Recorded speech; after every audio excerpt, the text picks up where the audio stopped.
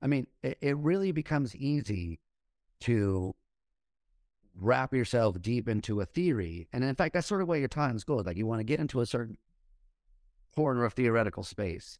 And then you want to see it from that point of view and then see where you can make a contribution or add something or like say, no, this connects over there. But what's really challenging is to be able to do that and then go to a completely, like for instance, thinking about higher theories and then to sort of uproot your entire mental system and then say, what if I'm a panpsychist now? Or what if I'm a global workspace theorist? That's very difficult to do. And I think people, you spend so much time trying to understand a particular point of view that trying to understand another one is almost, it's alien. It's difficult to break out of the conceptual structure that you had to build in order to understand in the detail that you do this particular way of approaching it. Which is why when you really look at what a lot of work is, and when they object to another theory, they're just expressing their own theory in another way, so to speak. The objection doesn't really target the other theory because they haven't really put themselves in that position and fully thought out, like, from this point of view, what does the theory say? Which is why I always tell students it's really easy to tear down another person's theory. What's really difficult is to say, why would a non-idiot come to this view? Why would someone who's not stupid but is intelligent have this theoretical outlook, which from my point of view is so strange or whatever? That's much more difficult because it requires sort of taking serious the other way of looking at things. To sum all this up put it together, hopefully, I really endorse the kind of Socratic idea about what philosophy is, that to really should question one's own belief until you get to the point where you recognize that you don't know. That's what philosophy really is a self-evaluation, a self-undermining, in a way. Everything that you think you're going to lean on as your fundamental crutch, that's where you got to focus on and say, why do I believe that? What's the evidence for it? And should I believe it? And why would a person who's as intelligent or more than me not believe that, even if you think it's the bedrock of your whole existence? And some people find that very unsettling, that you could question some fundamental, like core, that there is a self, that there is a physical reality, that there is a God, that whatever, that consciousness is real. It can be very unsettling. So I think that part of this, this exercise is enlightening, in that deep sense of enlightening, that it teaches you not only about yourself, but about just something deep about our place in reality, seeing things from other people's point of view. And it sounds kind of like something casual you just say, seeing it from that point of view, but actually doing it is very difficult. Entering into another person's worldview seriously is very challenging. Richard Brown is a philosopher at the City University of New York and an adjunct professor in the psychology program at LaGuardia Community College.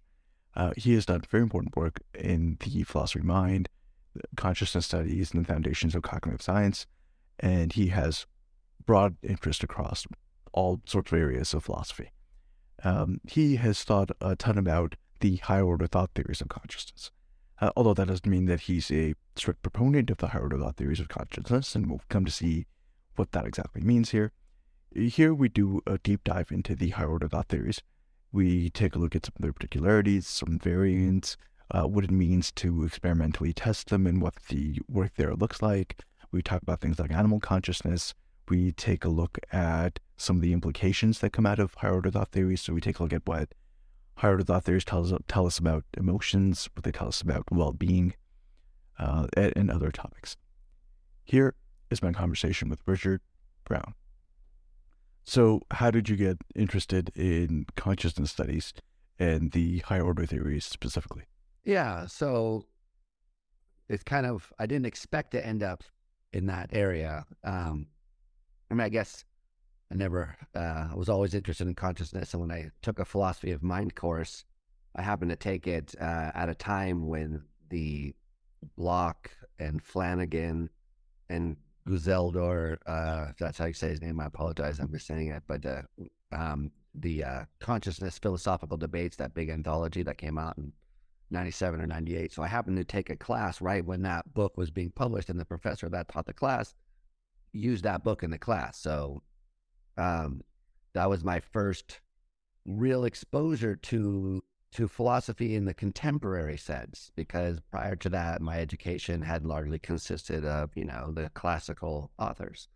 And I thought of philosophy as kind of something like dinosaurs, something that used to be around and people did. And then it's ancient history. It's not something people still do. I didn't realize that. And so it was that book, I guess it was 98 or something like that, 1998, where we were reading that book, and I was like, wait, these people are still alive. They're talking about like current things. And so I became aware that there was more than this historical discussion. And in my meetings with the philosophers in the other classes, consciousness hadn't really come up.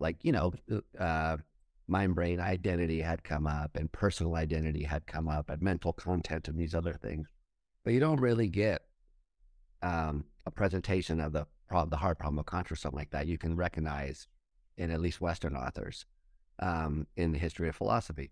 So that really drew me in, was finding out that this was something that was currently going on, and I realized that understanding the brain seemed really important to this project. And here was a group of people arguing about what the mind was, and no one in the room really knew anything about what the brain was doing. And that was kind of when I decided that I needed to go and take some classes in neuroscience as well.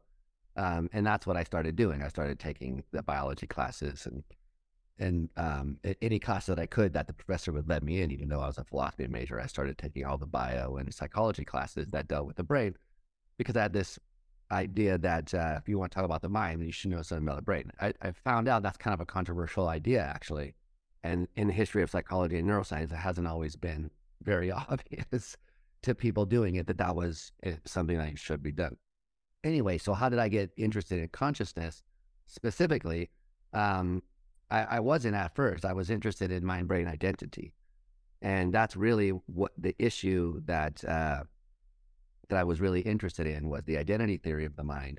And of course, consciousness is there because it's the identity between conscious aspects of the mind and the neural functioning or neural states.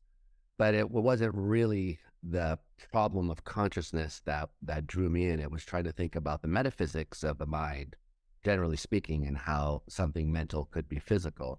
And that was really the kind of question that sucked me in. And at that time, when I heard about the higher order theory of consciousness, I sort of thought it was obviously false. Like the first time I ever heard it, we read a paper by David Rosenthal, and I was just like, this can't be right. I'm thinking about that rock over there, and it doesn't do anything to the rock. And that's a kind of knee-jerk reaction that I found out a lot later is the wrong reaction. If the theory is wrong, it's wrong for other reasons, not for those kinds of reasons. But when I first encountered it, I was like, yeah, this doesn't, this version of the theory doesn't make sense.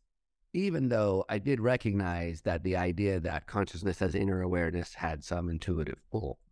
And that seemed to resonate with me. But I remember like back then just being very confused by representationalism and what the difference was between first order theories and higher order theories, and all of those kinds of ways of dividing the landscape only became clearer a lot later at that time when we read like a paper by Daniel Dennett. He's talking about quieting qualia. I just thought, this is the most bizarre thing I've ever heard of, like someone trying to say that there's no such thing as consciousness. It's only much later that you realize, oh, this is like, some theoretical construction of the thing that he's railing against or whatever. But at the time, I was just like, Descartes never even got that far. He never doubted I am conscious. So Dennett had taken this kind of doubt to what seemed to me like an impossibly radical conclusion. So what drew me in, so at the beginning, then it was more these metaphysical questions. And then, I started taking classes with people that talk about higher theories like David Rosenthal and Austin Clarke, and just realizing that there's a lot of interesting things to talk about there, and that there's a lot of ways to misunderstand the theory. So it was a theory that as I learned about it, it started to make sense to me. Not in the sense that I could believe that it was true, but in the sense that I understood like the different parts of it and how you could like construct a theory like that in enough detail that you could empirically check to see maybe if it was on the right track. And that's what I wanted to do. I wanted to look at theories that made empirical predictions that maybe could be empirically tested or falsified. And in the course of doing that, it turns out there's a lot of complicated issues that arise. And, you know, I don't really think of myself as someone who is like a true believer of higher order theories. I just think that they deserve to be empirically tested in a way that is fair to them, because a lot of times they're misunderstood, it seems to me, because you can dismiss them with a one-liner, you know, oh, there's no inner awareness required. I'm just aware of the world. So I do think that there's a lot of conceptual issues there that are worth working out, but I wouldn't say that the higher order theory is something that I like truly believe. It could be true, and if it were true, I'd be pleasantly surprised. I'd be like, wow, okay. I don't have a track history of like being right about these things, so it'd be a bit of a surprise to me. Of course, I mean, you don't have to commit yourself to something. You can just say that you're interested in it as a curiosity and you want to explore that further. Exactly. Well, I mean, some of these people out here are true believers, and they're like, how could anything else be correct? I don't classify myself in that category. I think it's an interesting idea that should be taken seriously, as seriously as these other candidates, like global workspace theory, um, attention-based theories, integrated information theory, some of the main kind of candidates that you hear in cognitive neuroscience. I think higher order theories should be recognized as in that group, as a serious contender for giving us at least a part of the empirical story about the nature of consciousness, or they're ready to be falsified empirically. Either one would be progress for the science of consciousness. Right. And the nice part is that it is in line with and working with and communicating with the relevant sciences. Yeah, exactly. I mean, there's never like an easy empirical refutation, even like classic examples like water is H2O. There was no canonical experiment that definitively proved that water is H2O. In fact, if you look at the history of it, what you see is there was a big debate about that experiment where they took some water and then separated the hydrogen from the oxygen, and you get one tube where it comes out one way and the other one where it comes out the other way. People were suggesting something happened in the tube and it changed it. I mean, so there were different interpretations of that experiment, besides just that there was a chemical bond that got broken, which became, the prevalent interpretation. But it wasn't as though those other interpretations were ruled out empirically. That was like wider theoretical considerations that had to come into play. So it's not as though we're going to have some definitive experiment that's going to say yes or no that this theory of consciousness is or isn't accurate, but rather what we want is a kind of a general set of predictions that the theory makes, which we can go and check to see whether we have reasonable reasons to think that this is the way things work or not, or whether we should revise or reject the theory. If someone really like digs their heels in, then they could always find some way to interpret the evidence or the data in a way consistent with some general outline from a theory. Like, for example, if you really think that higher order theories are wrong, and first order theories, by the way, as I use those terms, they just mean theories of consciousness which either require some kind of inner awareness in order to explain what it's like to be us, or which don't require a kind of inner awareness. So first order theories say, well, you don't need any inner awareness of your own mind in order to experience the world. You just need some state that puts you in touch with the world external to you, and then you got to spell out like what the state is like or something like that, how it actually works. But if someone's really committed to that view, then whatever the empirical evidence comes back, they can always find a way to say, oh, well, maybe there's some other way in which this first order representation's got to be implemented, or maybe this or that condition has to be met. So real diehard committed persons, and by which I mean someone who's already really deeply committed to a certain theoretical outlook, they can always find a way to accommodate that outlook. So I think it's better actually to sort of have a not necessarily non-committal, but an open-ended commitment, such that you could be swayed by the empirical evidence uh, in a reasonable way, a non-ad hoc way, responsive to the empirical data, rather than trying to always interpret data through a certain theoretical lens. Right. Seems like the healthy thing to do. Yeah, you'd be surprised. Right. So then that's kind of the formal takeaway from higher order theories, that for a state to be conscious, the subject needs to have some sort of internal awareness of being in that state. Yeah, well,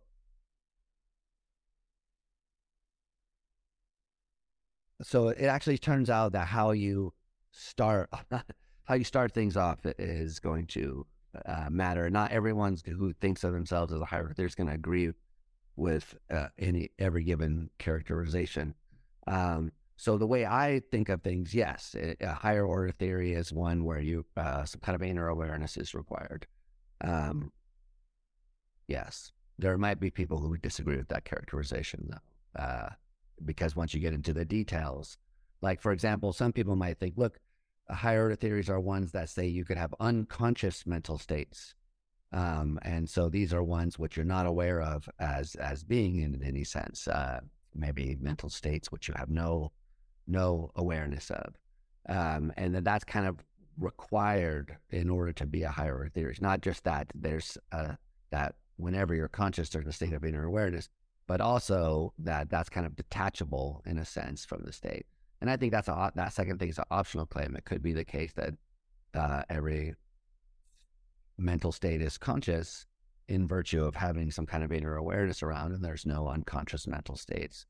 So I wouldn't want to define a higher order theory as one that's committed to the existence of unconscious mental states, although it's certainly compatible with that.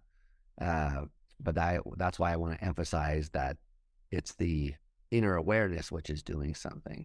And then the different kinds of higher order theories are going to be distinguished by the kind of inner awareness that and what kind of relation, what they think awareness is.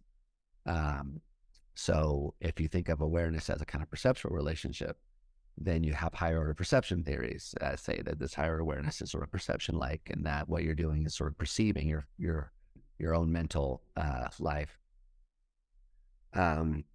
That's John Locke's famous phrase, consciousness is the perception of what passes in a person's own mind. So that's a way of thinking of that. And then you get Kant's talking about inner sense.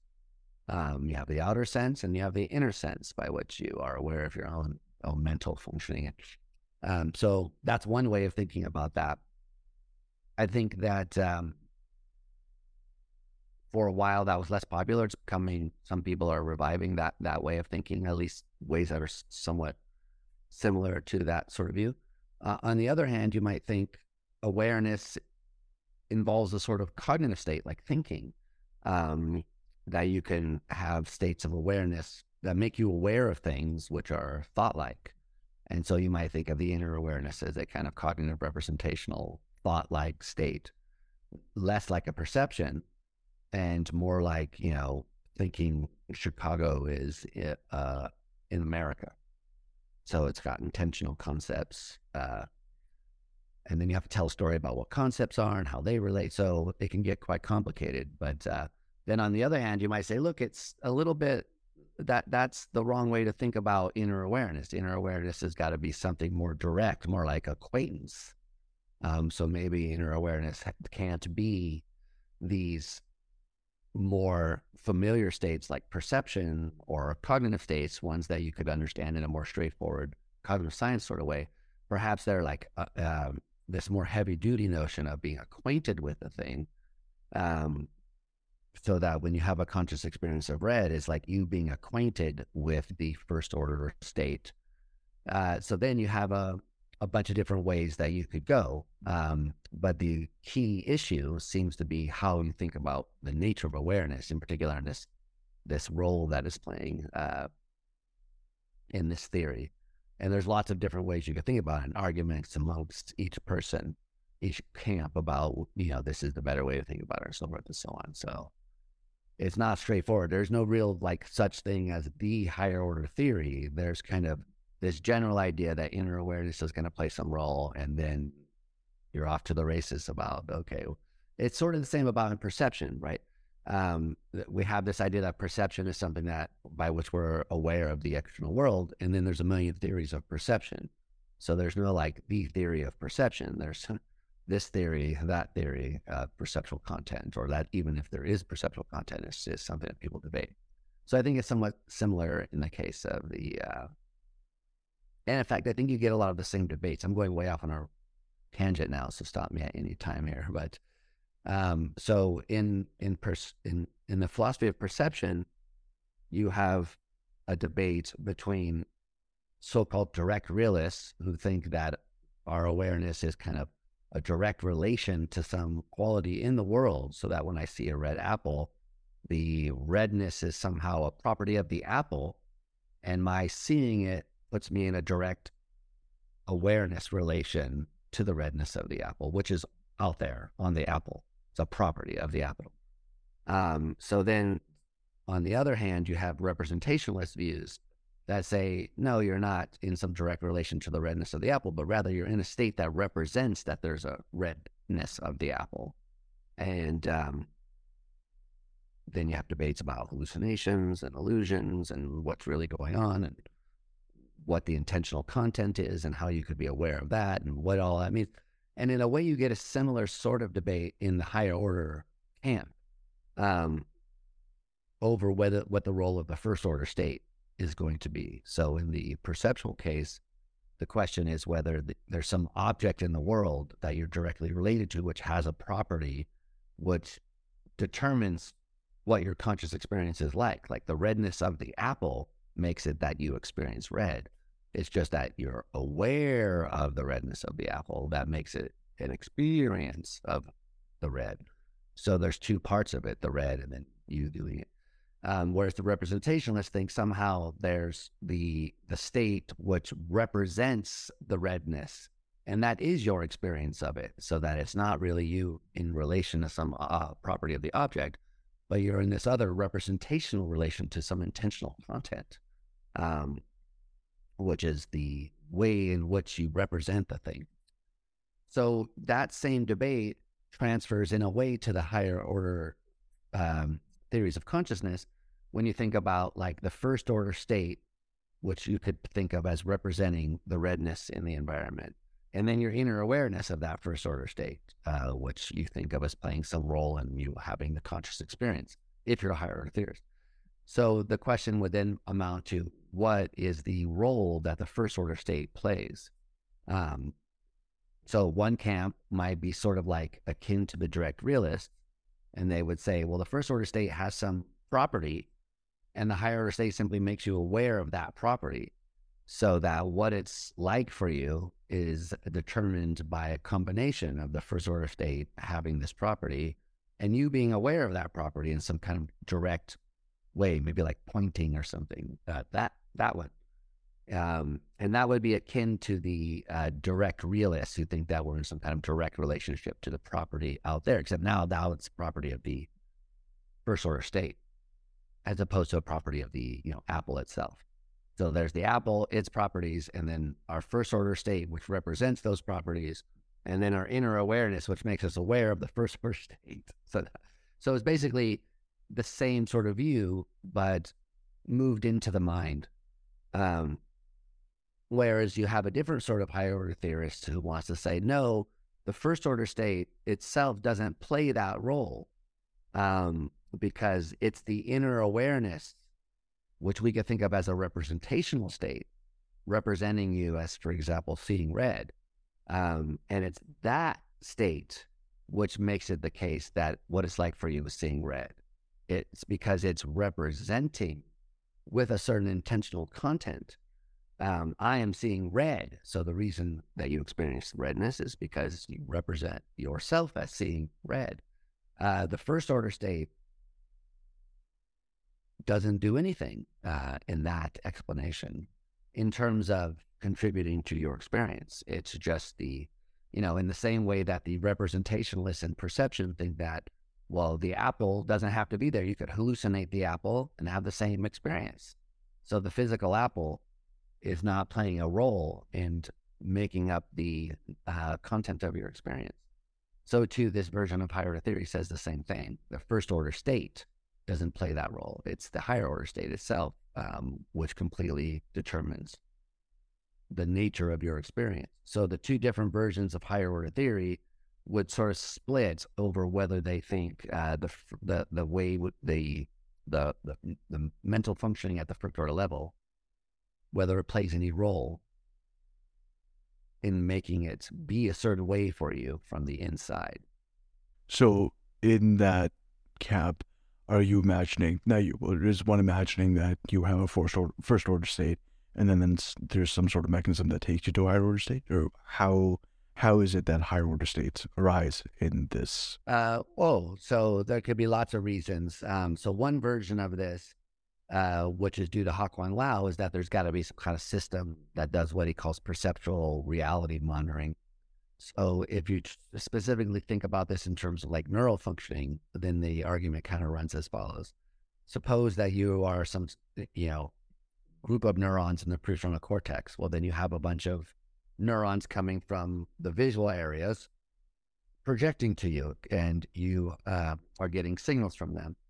And we know that there is a kind of baseline rate of firing, so that's just background noise.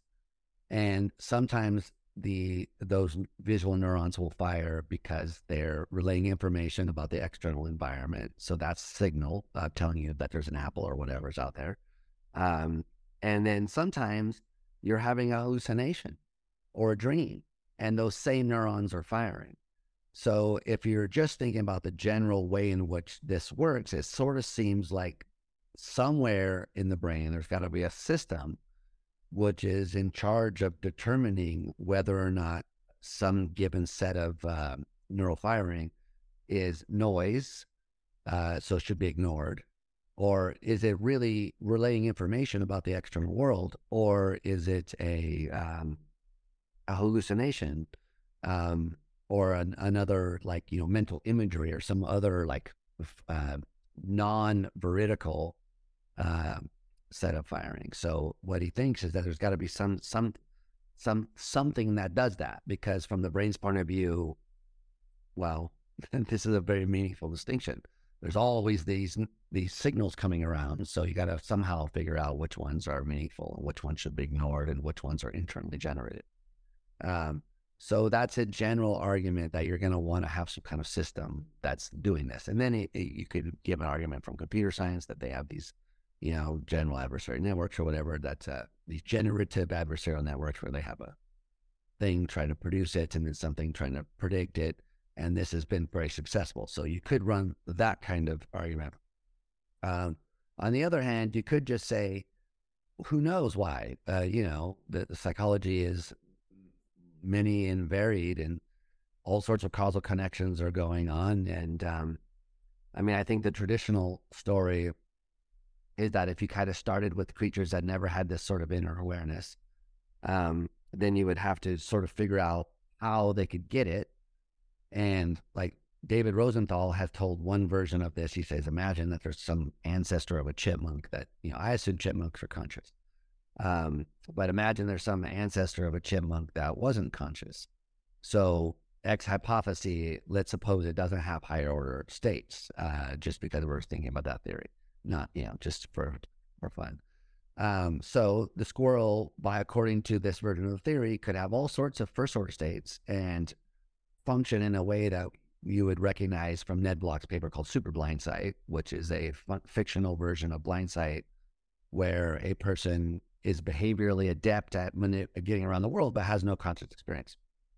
For people who don't know, you can go on YouTube and Google a video of a monkey named Helen who had the occipital lobe of the brain removed bilaterally on both sides. In other words, the part of the brain that does the at least the primary visual processing, the first stop into the cortex.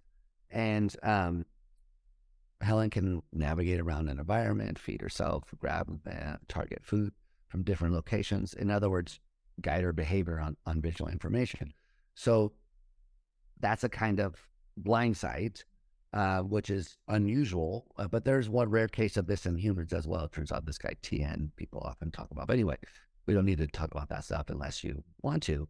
The point that I'm trying to make is we can imagine a case where a person has no, I mean, a chipmunk has no conscious experience, but all of these behavioral abilities because it has first order states, but no inner awareness of those first order states.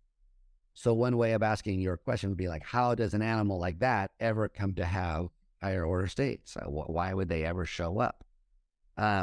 So one answer might be, well, there's some function or benefit that's added. And that's a typical answer, that somehow monitoring the system gives you more control over the system. That's a pretty typical answer from people who like higher order theories, that re-representing or modeling the first order behaviors as the system's behavior is a way of controlling or predicting what it's going to do or something. That's useful. But on the other hand, you might say, look, there's just no benefit for this. It comes about because, perhaps the chipmunk was chasing for a certain acorn and its visual system was representing it as being reddish brown. And then when it gets closer, its visual system represents it as being green. And the chipmunk spontaneously notices that the way that it experienced the what was it, acorn? I forget what my example was different in these two cases. So then it comes to just have the concept of these mental qualities, so that it could happen spontaneously by noticing errors in one's experience. In other words, you simply come to notice that, oh, the way I thought this was isn't the way it was, and thereby acquire the concept of these kinds of first order states. If one came to apply these things regularly and reliably, then that would be the emergence of consciousness, according to this theory. So as usual, there's a lot of ways you could go. So why would a higher order states ever arise? It could be that there's some usefulness to it. So that's why. It could be that there's no usefulness to it, and there's some other story that this is a spandrel, something else that just happened. Yeah, there's lots of reasons. Right, that makes sense. On the other side, then, on the representational higher order theories, do you generally find yourself more attracted to that side? Yeah, I mean, so I developed a version, or tried to develop a version of higher order theory that I could understand. And so I call that the higher order representation of a representation, which when I began, I thought it was kind of just your standard higher order theory. And then people start telling me no. So I was like, well, it's a version of the theory that at least I can understand. So I'll call it the horror theory. Simply because that's what I think is important, is that it's a representational theory of consciousness. And what I found in my own educational trajectory was that people would always tell you that higher order theories are representational theories of consciousness. That's in every introductory text. Higher order theories are representational theories come in two kinds, first order ones and higher order ones. And then they go on, and then they don't really treat them like representational theories, or at least it didn't seem to me, because representational theories are kind of well known in first order circles. There's Michael Tye's panic theory, and where to have a representation that's conscious in the right way is to have it have it abstract and poised in the right way and have a certain content, blah, blah, blah. So, people have talked about what kinds of content and how it doesn't have to master the world. And so there's a whole debate about representationalism. And it just seemed to me that higher order theories were not really connected to that debate, even though people were going around saying they are a version of that kind of theory. So I set out trying to say, well, okay, if you wanted to say the theory in those terms, what would you say? And that basically amounts to taking the idea of inner awareness and casting it as a kind of representation of one's own mind, so that that makes it a way of trying to spell out in some detail what you mean. Because then you can say, well, what do you mean by a representation? And what do you mean by a representation of something that's mental? And how are these things going to actually be implemented in a neural system like ours? And then you get all the questions that arise. So myself personally, I wouldn't say I'm most attracted to that view. But what I would say is that I think that it should be taken as seriously as the other ones. And it's the one that's most often dismissed right out of hand. Because in effect, what it says is that when you experience red, that simply is an occurrence of a kind of like thought-like state to with something like the content, I am seeing red, which has a lot in common with your ordinary thought. When you think like I'm seeing red, or that thing is red, or there's a red thing there, if you think that thing's red, then you're thinking about the object. So you're aware of the object there, in this case. If you think I'm seeing red, then you're aware of your seeing. So the idea is that the thought counts as a kind of awareness. The thought is a kind of representational state. And so my idea was, well, gee, I don't know if it's a thought or not, but it's a representational state. And the representational state will have concepts. And the concepts, we could talk about what kind of concepts figure in that state and how they relate to the experience according to the theory. And then what you would expect to find or not find according to this view. And so it straightforwardly predicts that you're going to get kind of mismatch cases, which is where I think where all the experimental results pay off. Right. So just for people listening, would you mind going into that a bit further? So what has the experimental record of finding cases of mismatch and then fitting them into that theory what has that been like? Yeah, so there hasn't really been much of a record yet because, I mean, I don't know how much of this anyone cares about, but in my opinion, there has been a large misunderstanding of like what the traditional version of the higher order theory says. And therefore, people have sort of misunderstood how you go about testing it. Some people really like the quote unquote misunderstanding, and it has become its own version of the theory, which I described as that relational version of the theory early. But like, at least in the way that like David Rosenthal first presented, because he's kind of the main defender of this in modern times. If anyone's knows, he taught to graduate center for many years, but he's really done a lot of work trying to make higher order thought theories, this version where it's cognitive thought, like say, taken seriously. And there were other people who had, David Armstrong's another famous philosopher who was a higher perception guy, but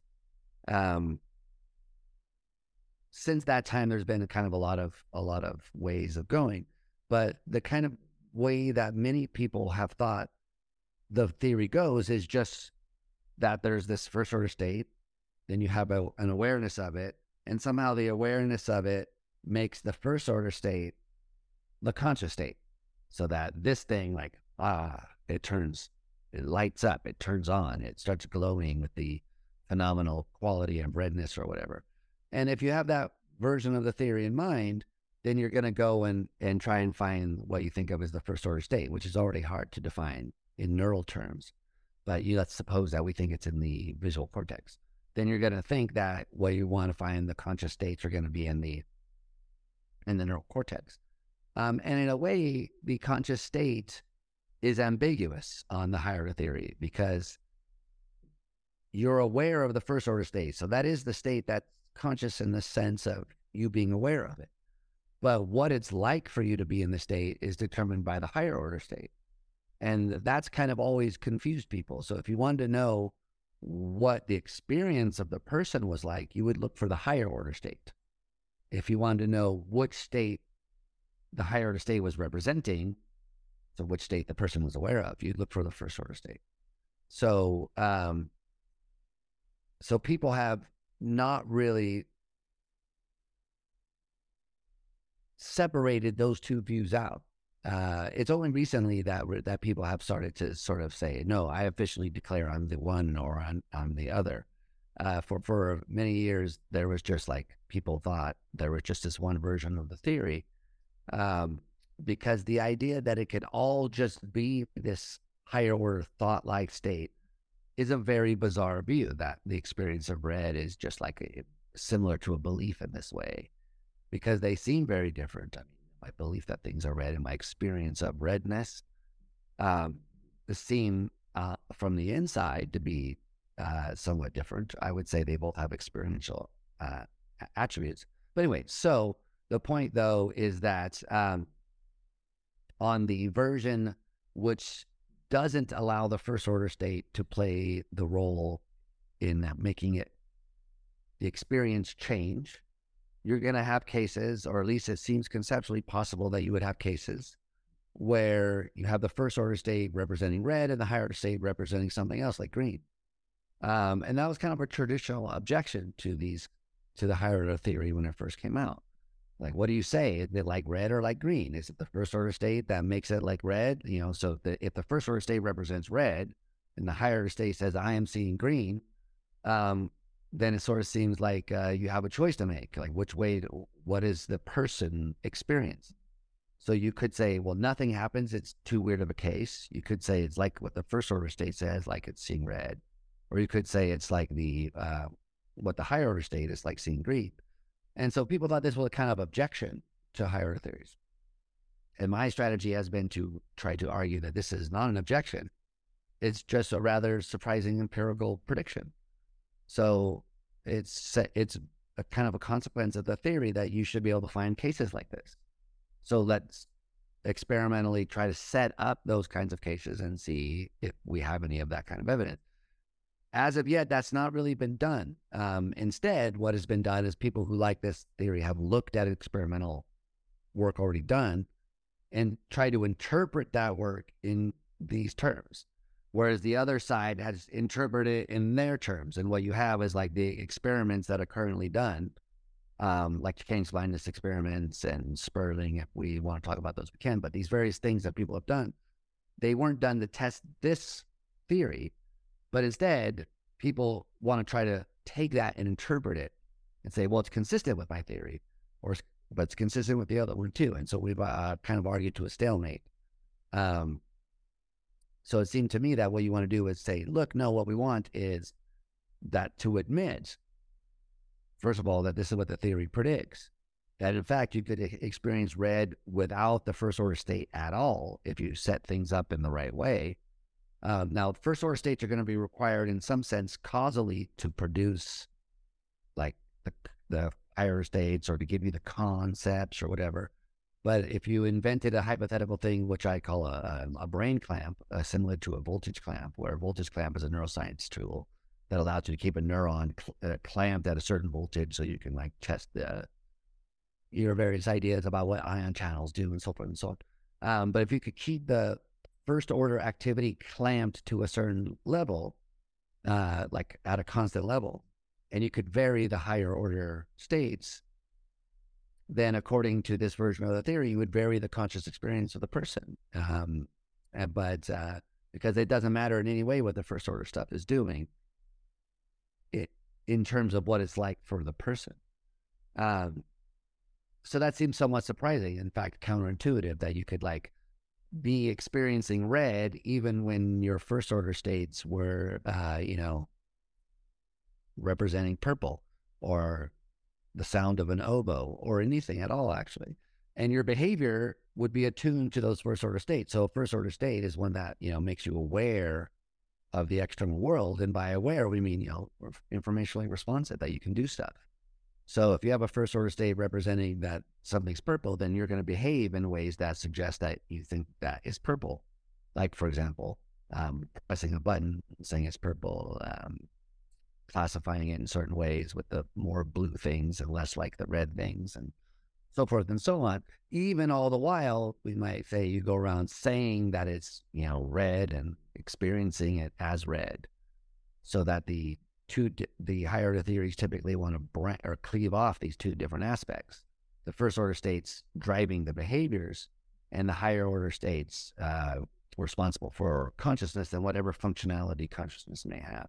So that's a debate. So some higher order theorists think it has none, whereas like I think it has some. So I think that the higher order states, if they work in this way, will have an effect on the first order states, which keeps them active in the cognitive system. So you could think of it as like by becoming aware of the first order state, you now have the ability to send it to working memory, to direct attention to it. It can be routed for further processing so that you can figure out, more of the details or whatever. So whereas states that you're not aware of are going to fade away more rapidly, on my view, and not be around for this sort of selection and entering into the global workspace and all that other stuff that people talk about. So I do think that the consciousness has a function, namely that the higher order state has a function. But I don't think the phenomenology part has a function. I don't think that what it's like for you is doing that. It's just another aspect of the higher order state. So as far as predictions are concerned, then so if you wanted to test these different versions of higher order theory, you would want to find cases where you could disassociate the activity of the higher order element and the first order element, and then see whether you get these mismatches. So a relational version of higher order theory is going to end up saying, look, if you vary the first order state, then you're going to change the experience of the person. Whereas on the kind of view that I was just talking about, the horror theory, changing the first order state isn't going to change, as long as you could keep the higher state same, that is.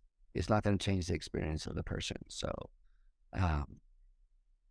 there's an empirical prediction. If you could figure out how to set up a case where you could change one or, expect a difference at one, not the other, then you could differentiate these.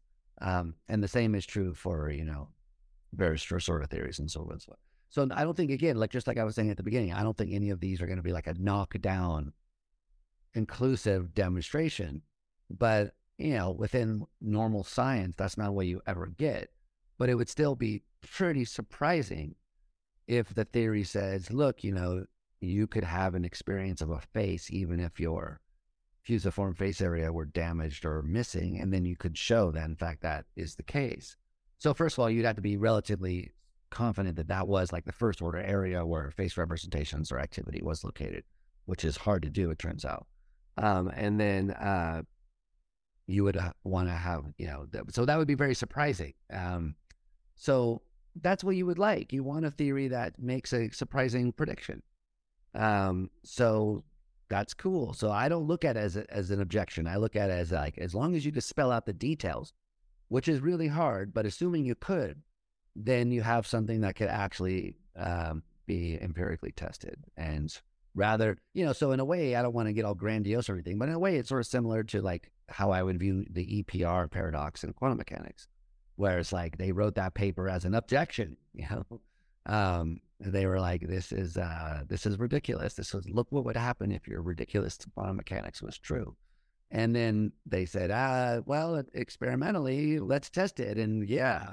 So rather than simply a philosophical objection, it became a testable hypothesis that actually ended up supporting the original theory. And that's sort of in a way what I would like to see these misrepresentation cases be used as to say, look, you think it's an objection that this weird thing could happen, but let's go look. If it's weird, then it should be sort of refutable easily, right? So what are you waiting for? The problem with higher order theories generally is that they were formulated by philosophers, and especially by philosophers who weren't really interested in the brain at that time. So they're formulated at this total psychological level. It talks about awareness and first order states of awareness and higher order states of awareness. But how does that relate to what the brain is doing? So you need a whole separate set of arguments to say, well, okay, so where in the brain would that be? And it's not really clear that we know where in the brain any of these things would be. Although we have hypotheses. And so I think that you can say, well, if this is what you think they are, then you can look for it there. And if this is what you think they are, you can look for it there. But I don't think you're going to get anything more than that at where we're at right now. Ah, the long-standing challenges of combining conceptual and empirical work. Yeah, exactly. I mean, just to like illustrate this more concretely, like we've been talking about first order states and saying they're states of the awareness of the world. So where would you find those in the brain? Well, you might think it's obvious that if it's a visual state, it would be in the visual cortex, maybe. Um, but where in the visual cortex? Is it in V1, V2, V3, V4? Is it only the mid-level areas that matter, like some people would say, or are the states in these other areas relevant? Or perhaps, like global workspace theorists think, the first order states are the ones that are globally broadcast. They're the ones, the states that count as awareness of things in the environment are the ones in the global workspace.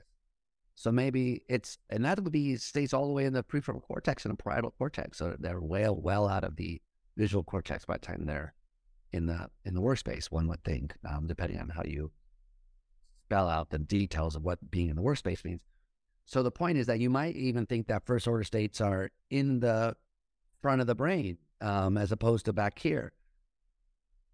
It depends on what first order states are.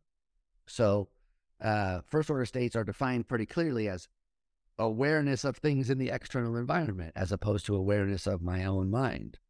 But then, yeah, well, gee, you could even be like a Denenian, a Dennett person who thinks, there's no mapping from the mental states to the brain states, because these are like theoretical posits that are useful and describe the person, but that aren't neurologically real in any sense. They're just,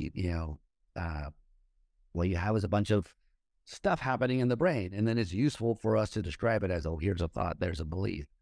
But, anyway, so there's a whole range of views you could have about the relation of these psychological states to the neural states. And a lot of other theories of consciousness are like made up by scientists, and so are explicitly put in terms of like this part of the brain, that part of the brain. And the higher theory isn't exactly like that, so it allows for a lot of variation. I think it's not really that unusual, though, if you realize that first order theory simply means theory where inner awareness isn't invoked.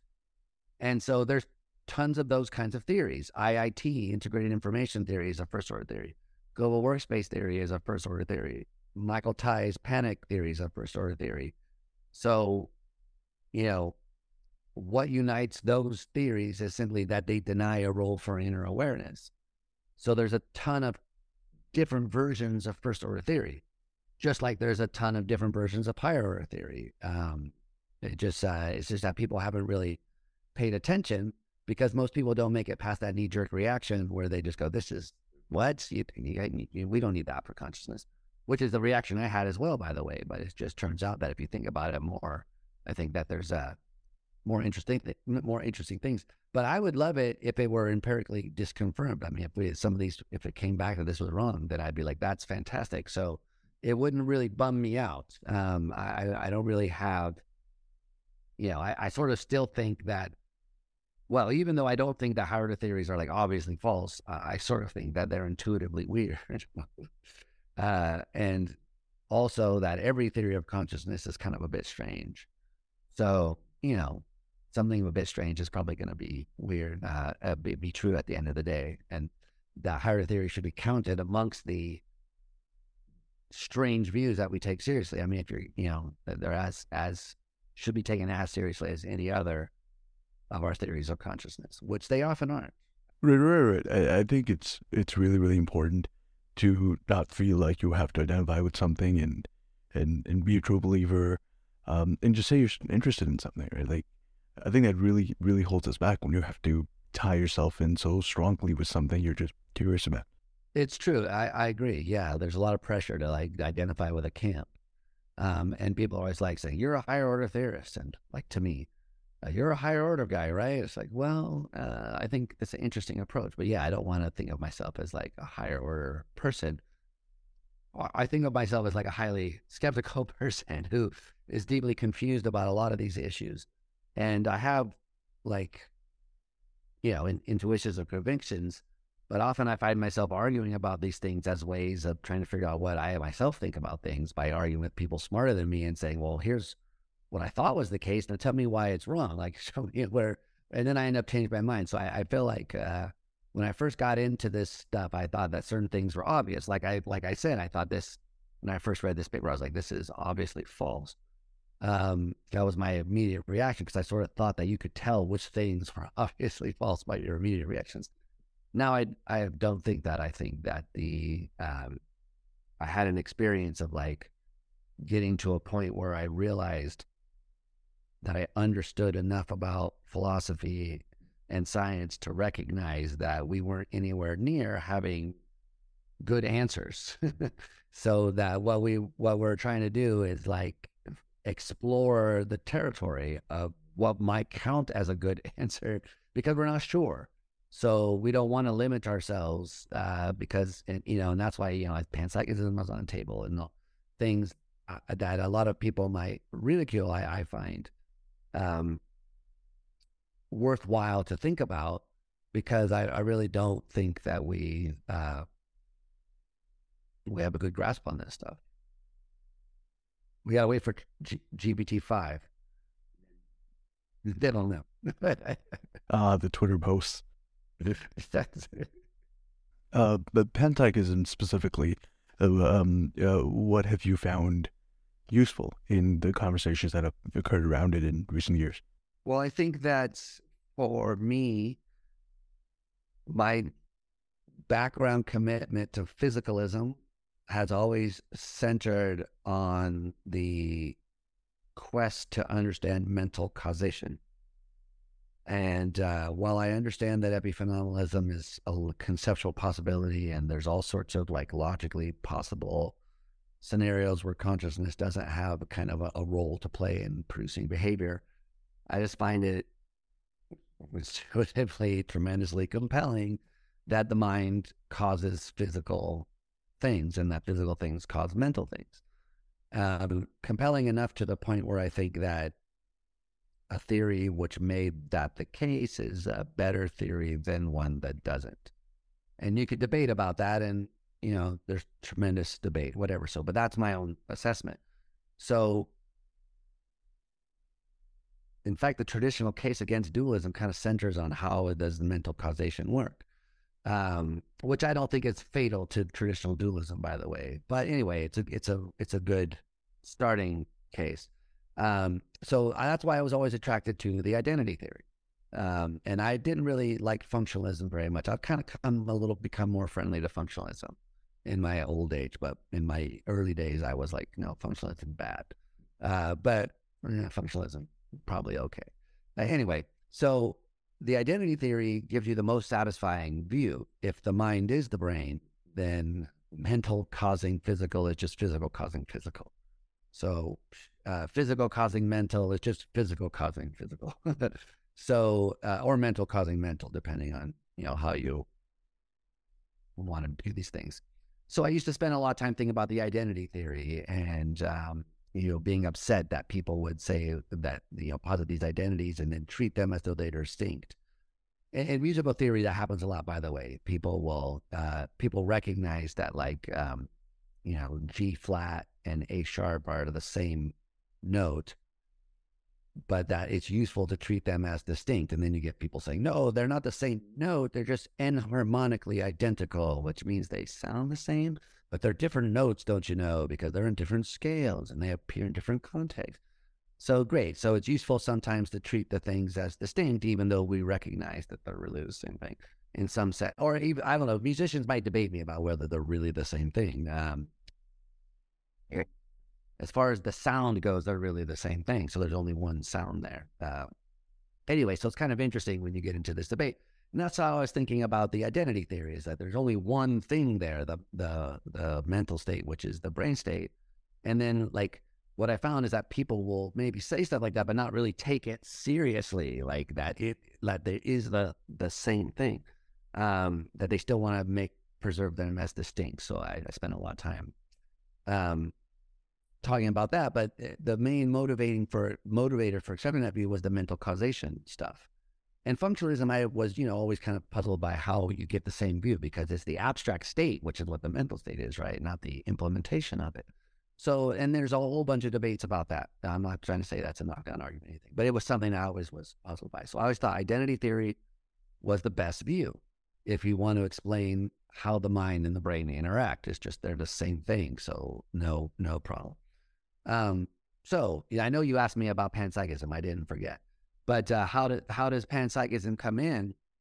Is because it showed in a kind of clear way, I think, that there can be a non-physicalist version, which gives you a kind of mental causation in the same sort of way. I mean, I even like quantum versions of dualism because they allow the mind to like play a role in collapsing the wave function. Although they don't give the mind much control over the outcome of the collapse, they do allow that it has some causal effects. So I even think, those aren't bad views. But anyway, so if you take the modern version of panpsychism, which says, okay, so physics tells us what these things do, but not what they are. So maybe what they are is consciousness. Well, then if the brain is composed of a bunch of physical states and those physical states really are consciousness, then when the brain does something, it's consciousness doing it. So if that identity is true, then you can understand why the mental state is having some physical effect.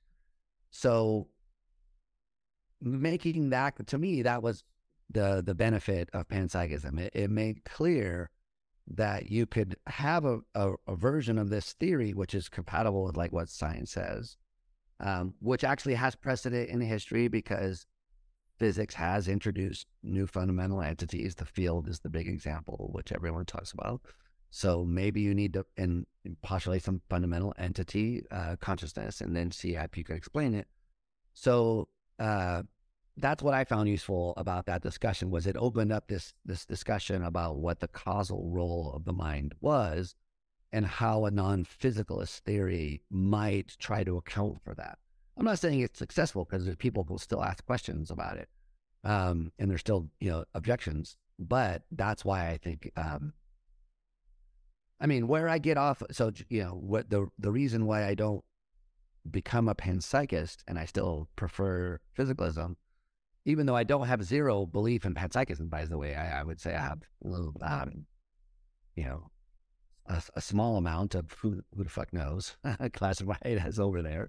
So anyway, but the reason why I don't the needle doesn't point over there is because I just don't buy the arguments that are supposed to defeat physicalism, namely the a priori conceivability arguments.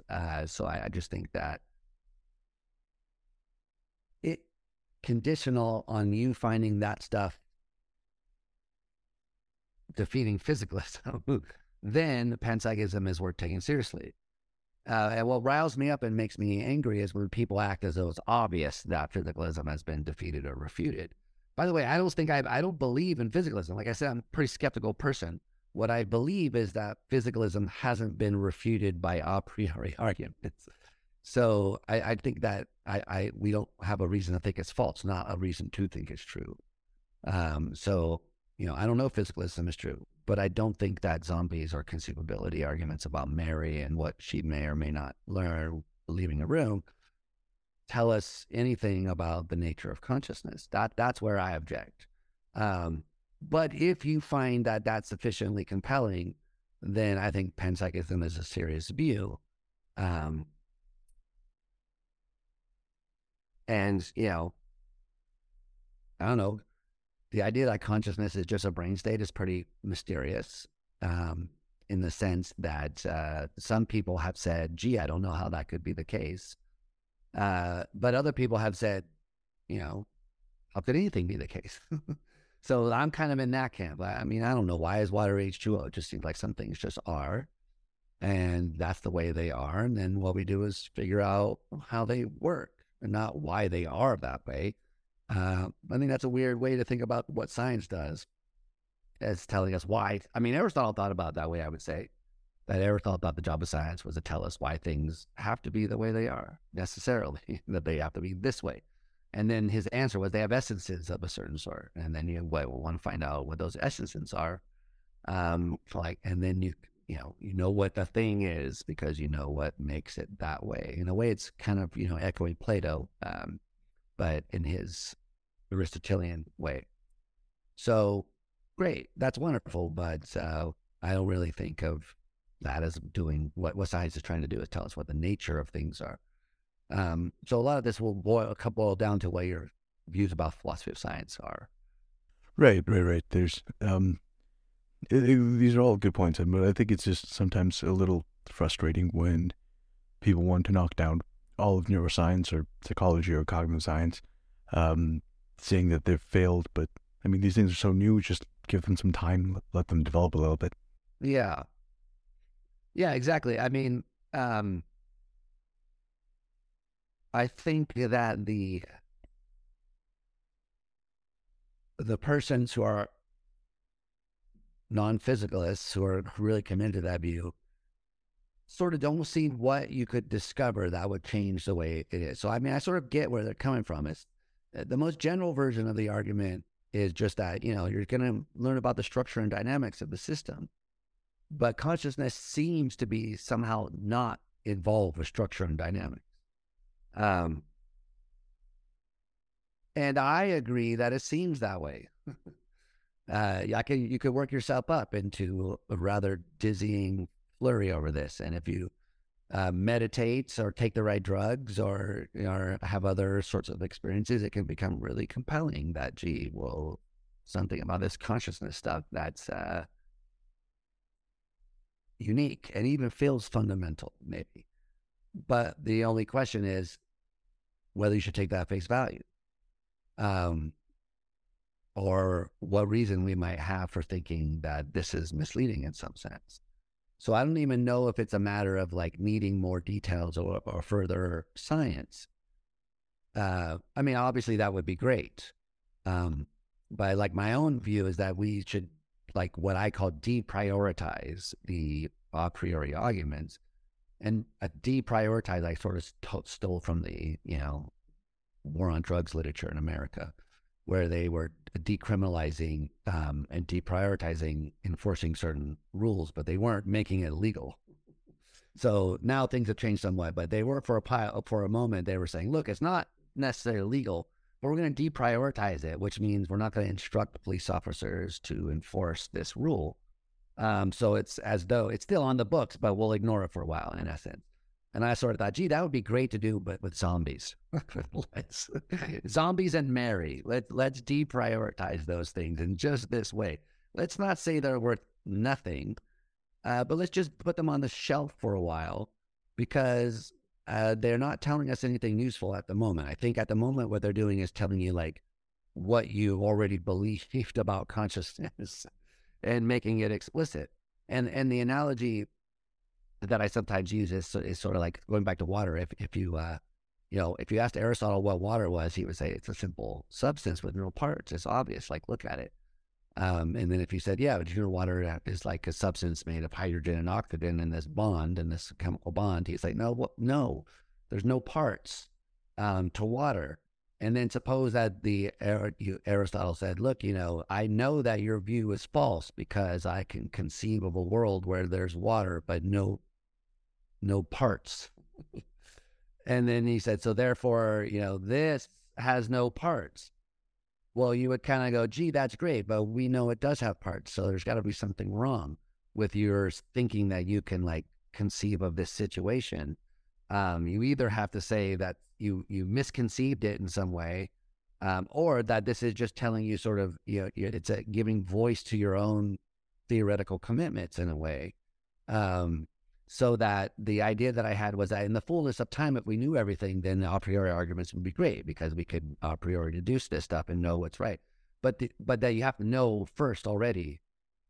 So that I do think that this is the reason I started this rant, because of your comment that you said we got to give the science time.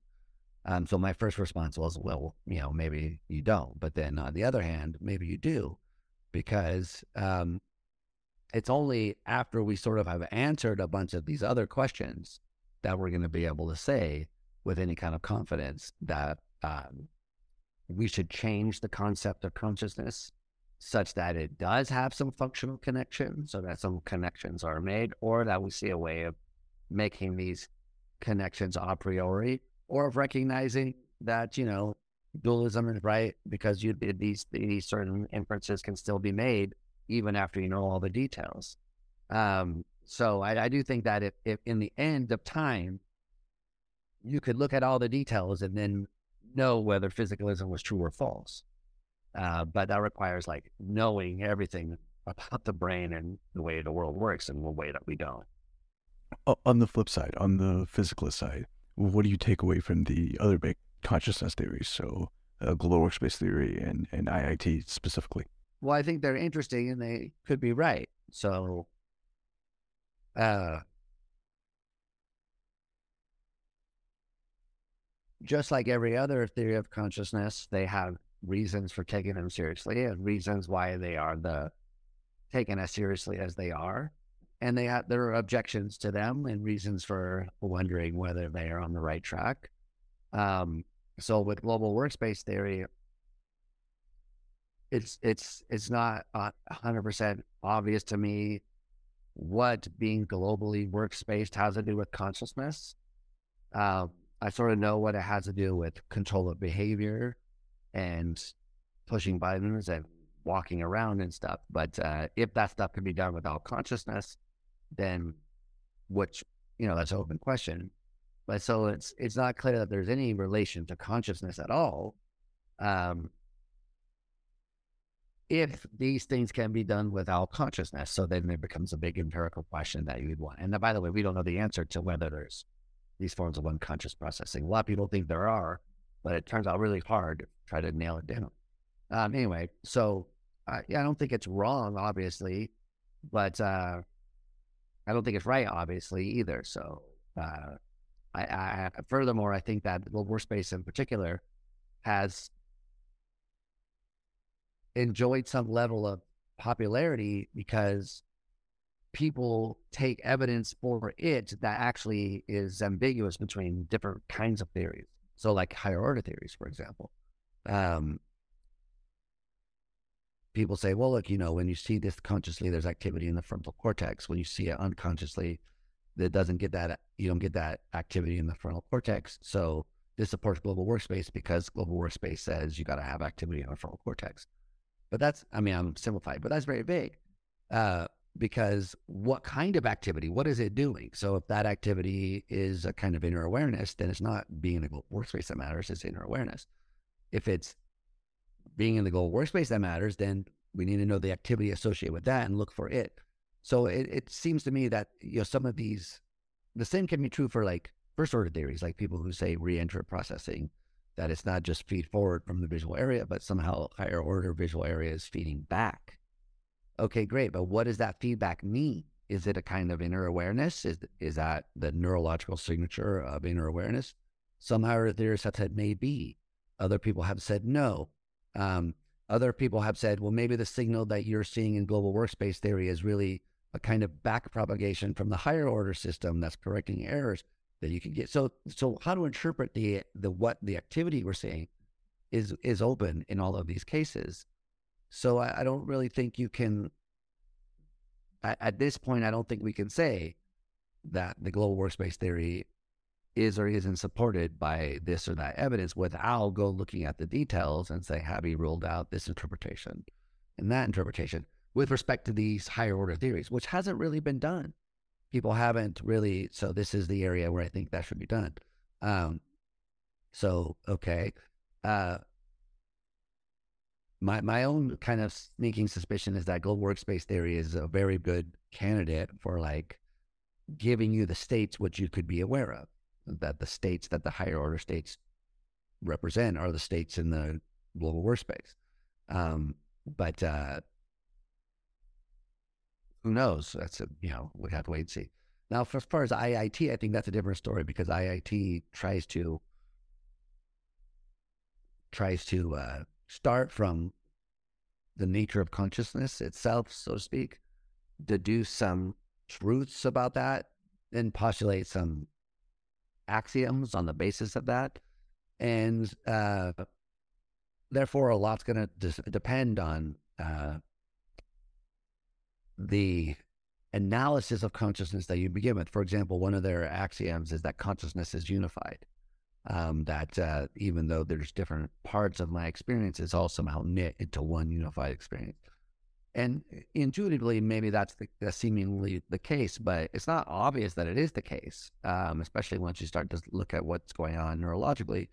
Um, could there just be the appearance of unity? Is it maybe that we seem to have a unified experience, but maybe we don't? So I don't know what the answer to that question, but IIT assumes an answer to that question and then tries to build a theory of consciousness around it. So that to me seems to be you have to be very careful because it's not clear that these axioms should be universally accepted. So also, for example, they don't include anything about higher order awareness. So that they just say consciousness exists, consciousness consists of information and differentiation, blah blah. So there's various things, but nothing about inner awareness. So if higher order theories are on the right track, they just exclude them by fiat. So that seems to me to be something problematic. On the other hand, once you get to like their actual postulation that consciousness is integrated information, this again seems to me something that's more associated with the things we wouldn't want to call consciousness. So this, Ned Block has said this seems more like intelligence when you have information that's integrated in a way that allows control or whatever. I would want to say that this looks like what you would get from first order states. Like, why couldn't you have integrated information in first order states without any kind of inner awareness and therefore not consciousness? So just like with global workspace theory, I think that probably this is a candidate of what first order states are, which states we could be aware of, rather than a theory about what the nature of consciousness itself is. Plus, there's all sorts of weird stuff about IIT and the exclusion postulate, where they say that if there's integrated information and two systems have integrated information, then the system with the most integrated information is the conscious one, where the lesser one is not conscious. And that has the weird implication that you could become unconscious by becoming integrated to a system that was more conscious, more phi or whatever, as they put it. So, I think these theories are interesting, and they have led to some testable, they have tried to test some of these ideas. I think the kind of zip and zap stuff that they do, where they've used to try to figure out whether there's integrated information in like coma patients or persons in anesthesia by stimulating in a particular area and then measuring the spread of that stimulation and trying it as a way to try to determine how interconnected the various areas are and how much integration there is. It can give you some useful information. But I think that people who like IIT, when they talk about like a consciousness meter or building something that you could like use to determine whether a coma patient was conscious or something like that, I think we're a long way from that theory being able to do something like that, even if it were right, from being able to build something like that. So these other theories, I don't have as strong opinions about them as maybe some other people do, but I do kind of have strong opinions about people saying this one is, more empirically supported than that one or something like that, because I think that these theories are all supported to some degree or other by the empirical evidence, in the sense that there's no obvious contradiction with any of the empirical evidence. You can tell a coherent story from each of these points of view. So what's more important than developing the theories and cherry picking a bunch of data and saying, look, I'm consistent, is making a prediction that can then be tested. That say, here's what the theory says you should find, and then you should go and be able to find it, or confirm it or disconfirm it to some reasonable degree. Remember, nothing's knocked down and all that stuff. But so, I think that we're only just now starting to see this happening, actually, where people are recognizing that we've done enough theory developing. We have, this handful of big ideas that are at every conference. You're hearing about versions. It's like we got IIT, we have higher order theories, we have now higher order theories anyway in the last 10 years. We have theories based on attention. global workspace theory. But when you look at what these people are actually doing, what you find is that there's not a lot of crosstalk, and that each paper, which is presenting some evidence, is testing one of these theories using a particular methodology. And actually, when they did the analysis, they could determine which theory was going to be supported just by looking at the approach. So if they use like this change blindness approach, you can tell it's going to be like a global workspace theory and that they're talking about. Or if you use this other, so it's like these little silos of these theories where there's people that are interested in theory doing a certain kind of work uh, based on that theory, but there's not a lot of connection between the two, saying, hey, my theory says this, what does your theory say? Let's test them together jointly. And recently there's been some attention to this exact issue of trying to get these guys together in some way to make joint predictions that can then perhaps narrow the field down or help us consolidate these ideas or somehow move towards a standard model or a working model or some sort of general background assumptions about how these terms should be mapped onto the various empirical things. So, the Wild West is trying to be tamed. We'll see if they succeed or not. We're hopeful, but you never know. I mean, the Templeton Foundation is funding some of this research, and there's a big project with the IAT and global workspace theory. And, you can have your various feelings about Templeton one way or the other. Some people do, but all I can say is that they're willing to put up a lot of money to help try to accelerate these results. I mean, some people think this is a bit dangerous because it fosters the idea that there's like a definitive experiment by which you could prove or falsify these theories, and no one really should believe that, as we've been saying this whole time. But I still think that it's important to get people together, say, what does your theory actually say, and how is it different than his over there? And now, what would it mean about what we could test? And so that's promising, at least. Anyway, so you're asking me what I got out of these other theories. That's what I would say is that each one's interesting, but it's time for them to sort of get out and talk to other people more. Yeah, the administrative side of studying consciousness is real weird. Like on one end, it feels like it should be its own field with people working together, but on another end, it seems like, well, no, these things are so complicated and they draw from so many different fields that you can possibly imagine how that would work. So it's difficult to imagine how you would blend these things together.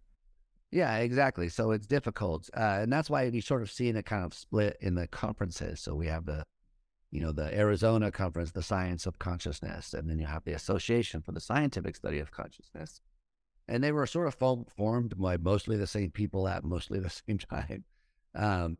But the difference between them was always kind of that one was, more inclusive and one was more cognitive neuroscience based in a sense.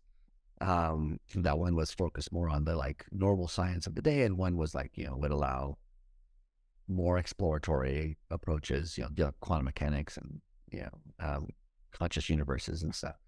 So in that sense, yeah, you can kind of see that there's this general broader field called consciousness studies where people are interested in these more general questions. And then the more narrow field of the cognitive neuroscience of consciousness, where what we're interested in is just using the models from neuroscience and cognitive neuroscience in particular, as we understand it now. Can we generate a kind of model for what conscious experience is?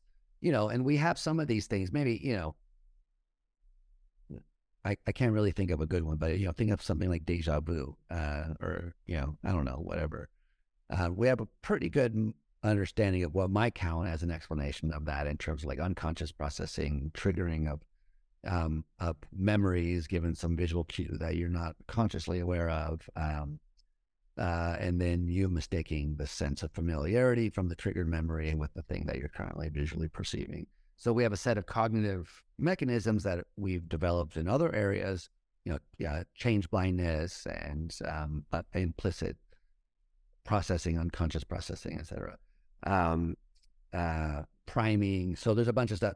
And then we could use that in this other explanation. So that's kind of how I think of the cognitive neuroscience of consciousness. It's like we have a bunch of stuff that we've been talking about. We have representations, we have cognitive, we have theories of perception. Um, uh, Using those ingredients, can you say anything about consciousness? And that's what the theories that we have are trying to do. Outside of that are the theories which are more metaphysical in nature, which, like panpsychism, I sort of think of as compatible with any of these views in a way, because the panpsychist says, look, there's these fundamental things that are conscious, but then they have to be put together some way in a way that results in your consciousness. So maybe that has something to do with IIT, or maybe that has something to do with higher order theories, and maybe that has something to do with first order representations. Maybe some way when the brain becomes organized and thus in such a way, the little tiny ingredients are put together and thus in such a way. So I don't know, I'm not a panpsychist, but I think that even they could kind of just sit back and wait to find out what the ultimate neural correlate of consciousness was and say, yeah, great. And so that's going to be part of our explanation for why human consciousness is the way that it is. Um, Even though in order for there to be consciousness at all, you might have to postulate that the quarks or fundamental elements are conscious in some fundamental sense. So I sort of see them as separate projects. One is dealing with I don't think science really deals with metaphysics. I mean, science, everything that neuroscience tells us could be true, even if idealism was true. So idealism just says, everything is mental, and then great. So we're studying the mental then. But it still might work like that for some reason. Yeah. So, yeah, sorry, I kind of trailed out there, but I got an email just binged in my ear and I was reading it. Sorry. But anyway, my point is that I think there's I was trying to say there's two separate projects, I think. And you were saying, it seems like these guys should work together. On the other hand, it seems like they're coming from such different areas. How could they work together? So I would say, yeah, it does seem like in one sense there's two separate projects. One, the metaphysics about the nature of reality. And does consciousness have some deep place in that nature of reality? And then the other one is like, given what we know about the brain, can we construct a theory which tells us something about, well, I would say human consciousness is where you want to start, but just consciousness in general would be great as well. And maybe you might think that they go together in some way, but I think they could largely be separated, in which case, the cognitive neuroscience of consciousness can kind of just proceed along, and the panpsychists and dualists of the universe can kind of just go, cool, and not really have any beef with it, because the real debate comes when you say, look, could you have that and lack consciousness?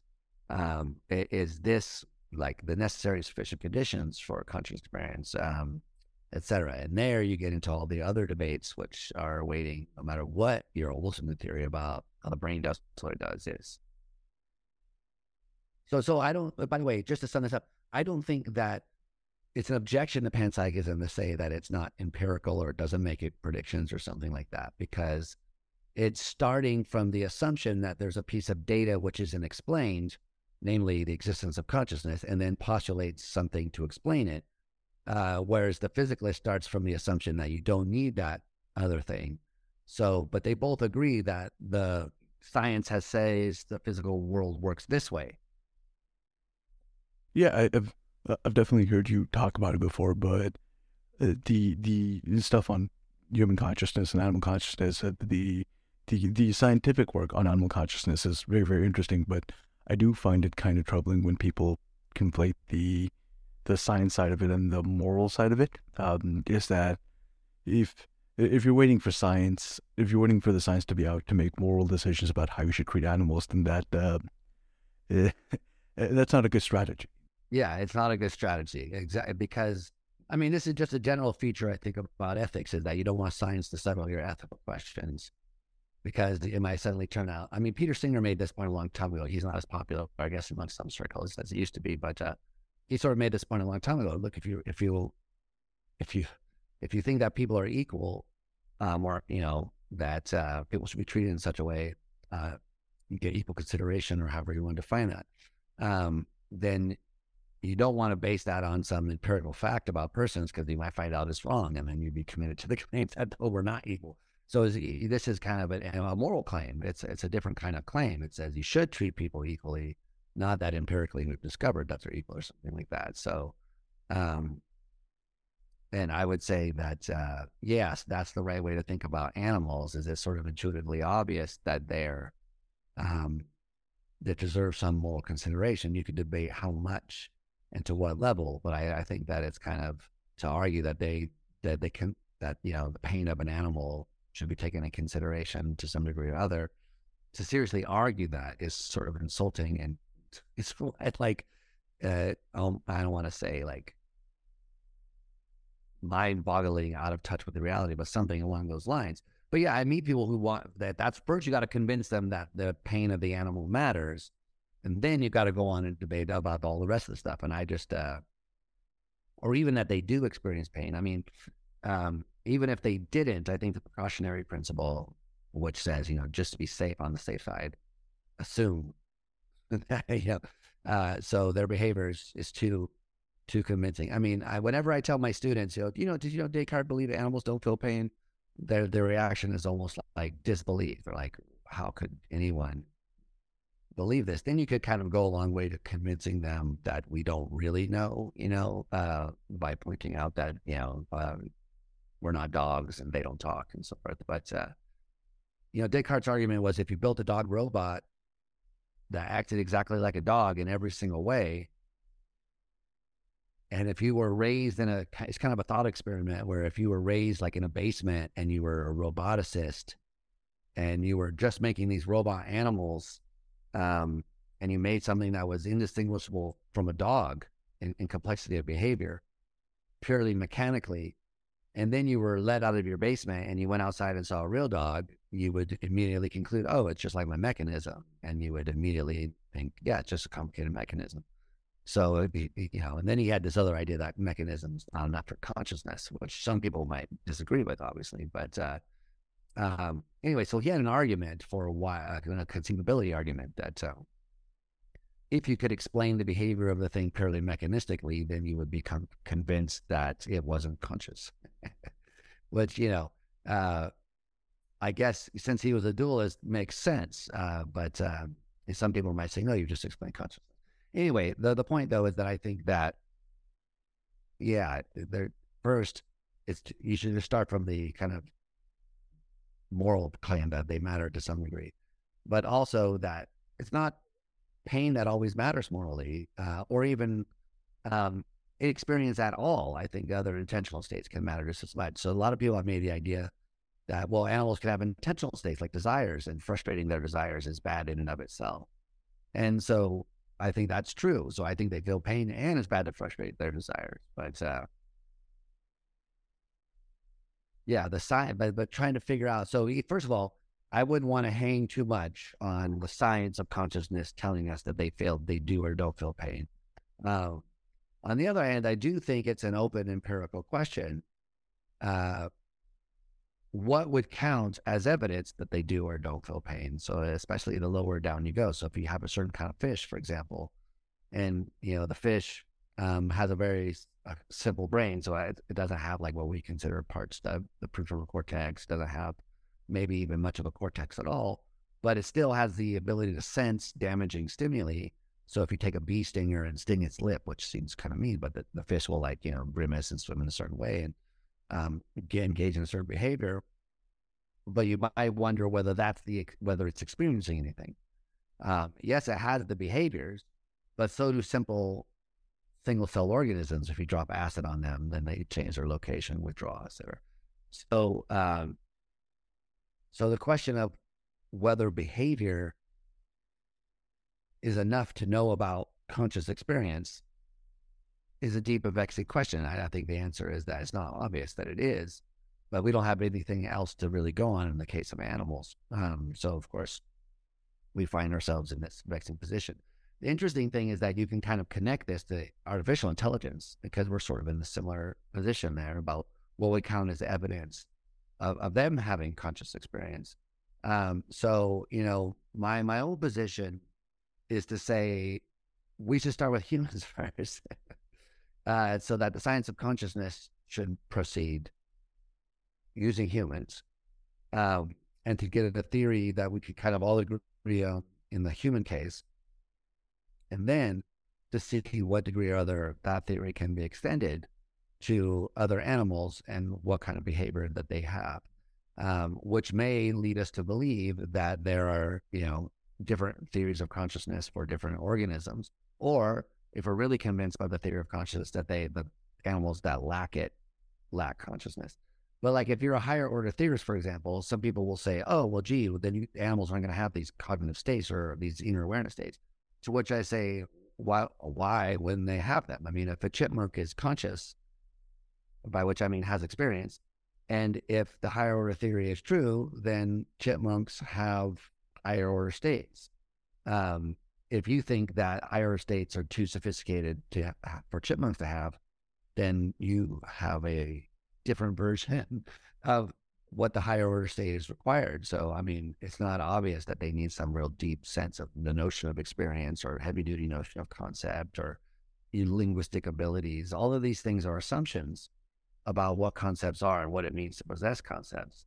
If you have a kind of, just a flat-footed psychological notion that having a concept means you can discriminate or sort things according to that, then it seems to me chipmunks do have concepts. They can sort things into acorns and not acorns. They have a concept of an acorn. Is it like our concept? No. Is it something they can linguistically express? No. What is the structure of the concept? How does it work in their mind? I don't really know. But I just think that's from their behavior, it's not unreasonable to say that they are thinking about the acorn, that they have a state which represents the acorn, that they even may be aware of that state in various ways. So how far down this goes, I don't know. Could bees have inner awareness? I don't see why not. They have sophisticated brains. That's not exactly the same states, but they could have states of inner awareness. We'd have to say what they are and how they get realized in the brain. So I don't think we are really in a position to say that. So I know I'm rambling, but just to ramble a bit more, we're not even sure like what the inner awareness we're looking for should be thought of. So some people might say, look, it's a kind of self-consciousness. So, they're thinking about Sartre and Husserl, and Sartre was always talking about, pre-reflective self-consciousness and the pre-reflective cogito and, the I think before it becomes aware of itself, but it's still sort of aware of itself, but not. So then you get into all these, interesting debates where the lineage starts from thinking of inner awareness as a kind of self-consciousness, maybe pre-reflective self-consciousness, but still self-consciousness. And then you go, okay, where in the brain will we find that? Oh, the parietal cortex over here, the insula, whatever. So then you would think of looking in those areas. And some higher theorists that are really influenced by that line, I'm thinking of Rocco Gennaro and people in that tradition, that's what they think. Whereas if you think of higher order awareness as a kind of more of a cognitive state, then it's going to be kind of like metacognition, cognition about cognition.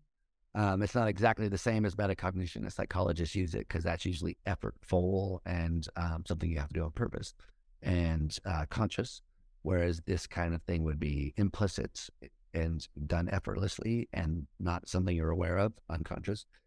So different in that sense, but still a kind of like akin to it, in which case, if you were trying to find it, you would look for areas of the brain that did metacognition, which would be more frontal areas. So just even saying, what is inner awareness? Is it metacognition like, or is it self-consciousness like? Is it perception like? Well, then you might think it's in a different area. So before you even go to the bee brain and start looking around in there, you would have to nail all this stuff down and say, how does all this stuff map onto what's going on in the bee brain? And it's not clear. I mean, right now we have some guesses like, oh, the prefrontal cortex is involved in metacognition in some way. The parietal cortex involved in bodily awareness or something like that in some way. Okay, great. So if you interpret the higher order states as being crucially linked to one or the other of those, then that gives you something to look for. But it's not clear that we should think of it as in one way or the other. That requires an argument. That requires an interpretation. So unfortunately, the whole animal thing is pretty vexed, I would say, as far as like knowing what would count. And in the background, you kind of even further zooming out is a kind of like an assumption about the way reality works. So some people think that the way reality works is that stuff happens and then at some point brains showed up. Cool.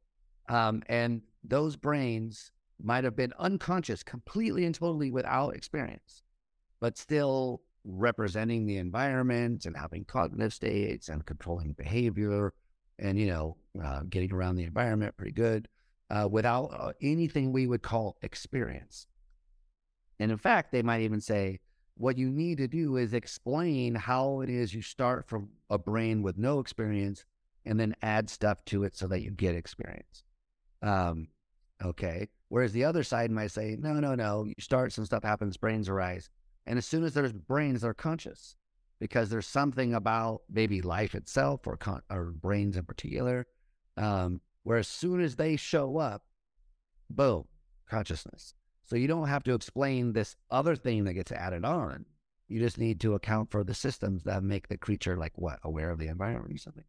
So so these two fundamental attitudes that one, you start with the assumption that everything is non-conscious, and then you have to give an argument for thinking that it's conscious and how that could happen. Whereas the other side says, no, you start with the assumption that everything's conscious, brain-wise. I mean, not everything and psychic. You start with the assumption that it's conscious, and then have to give an argument for thinking that it's not. So because they just have this different attitude about how to approach something like the brain. Now, once you start being serious about this, then you have to say, well, what do you mean by conscious? Do you mean access conscious, phenomenal conscious, introspective consciousness, the person being conscious? So there's, a trillion concepts, and it's not clear that everyone's talking about the same one. But if you can get them to talk about phenomenal consciousness and what it's like to have the experience, then the question boils down to, when the brain shows up, the first brain system, is there anything that it's like from its point of view?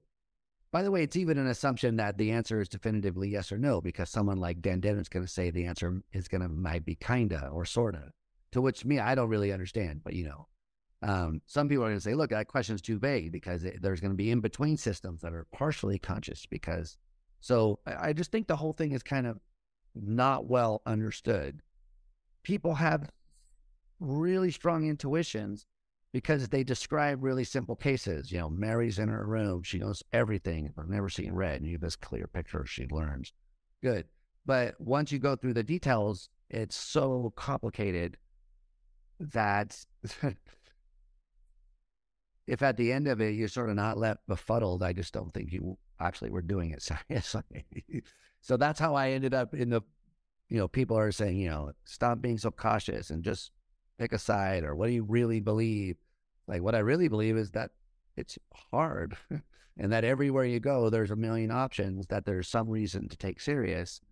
So that I think that the most reasonable thing to do is simply say, it's a mess. But even so, if I laid them all out on the table and had to distribute my cards in various ways, then I would do so, in the way we've been discussing. And that some of what would guide that would be this more general ethical consideration of give the benefit of the doubt in cases of not knowing. Right. Be consistent with your day-to-day moral attitudes. We don't treat children ethically because we recognize that they might feel pain or that you might find a way to empathize with them. Exactly. I mean, we treat them that way because it seems like they're in pain. Yeah, and if you spend any time around animals, then you must also experience the same thing. Yeah, exactly. I mean, I think, infant consciousness is the same thing. There are some theorists who are going to claim that an infant isn't conscious, phenomenally conscious. And I actually saw someone on Twitter. I mean, I kind of had to stop using Twitter because it can suck you down a rabbit hole. But I did, when I was on Twitter, I saw people, someone in particular, I won't mention anyway, they reacted very strongly to the idea that maybe infants are not conscious. And some theorists actually think it's an open question or we don't really know. And this person was like, what's wrong with these guys? It's obvious that infants are conscious. And in some sense, I sort of think that's the right response from the point of view of a person. but it's not the right response from the point of view of a scientist. Because I think that, personally, yeah, it's obvious that babies are, uh, are conscious, but from a scientific point of view, I don't think it's obvious that they are or aren't. I think what's really hard is knowing what counts as the evidence. So that is this methodological question about, is the baby crying good enough reason to think it's experiencing pain? Um, well, it's a good enough reason to convince me that it is, and I should treat it that way outside the lab. But if I'm just thinking from an objective standpoint, then you could have cases where that behavior is produced in a non-conscious way. So then you want to understand, well, is this one produced in a conscious way, and what makes it so? So it's again that kind of depending on how you approach things. So do you look at the infant and say, well, it's got a brain, it's moving around, so it's got to be experiencing something? Or do you start with the assumption that everything could be explained non-consciously and then have to argue for the existence of the mental state? The reason why I think that this theoretical issue should be separated from the moral ones, because you get cases where this practically has been applied in weird ways, like, infants being circumcised without anesthesia, because, well, infants don't feel pain, right? So he's crying, but it's maybe not experiencing pain. So I think that even if you believe the theory, the way it's acting should convince you not to do it. So I don't think that you should, or another case, if you think like persons with hydroencephaly, who have, brain water in their cranium instead of the brain, and usually often only have a brain stem or a limited part of the rest of the brain that develops, they can still smile and have certain kinds of behaviors. And some people are going to argue, well, that suggests they're conscious. Other people are going to suggest, no, that's an automatic response. But if you are convinced that they're not conscious, but then you treat that person in a different way, like by not flipping them over in their bed so they develop bed sores, or, arguing that they neglecting their cleaning routine, or because, it doesn't matter anyway if they're dirty, whether they don't feel anything. I think that once you start thinking that way about a person, whether conscious or not, bad things happen. So that's where I would say, look, morally, where we should treat them in certain ways, whether or not we think of them as experiencing anything. And I guess that's some people think that's controversial. I don't, but what do I know? So shifting gears a little bit, there's been some recent work done on emotions and higher order theories. Do you mind explaining what's going on there? Sure. So what emotions are is obviously interesting topic, and there's a whole philosophy of emotions and a neuroscience of emotions, and there's a philosophy of consciousness and a neuroscience of consciousness, and you might think that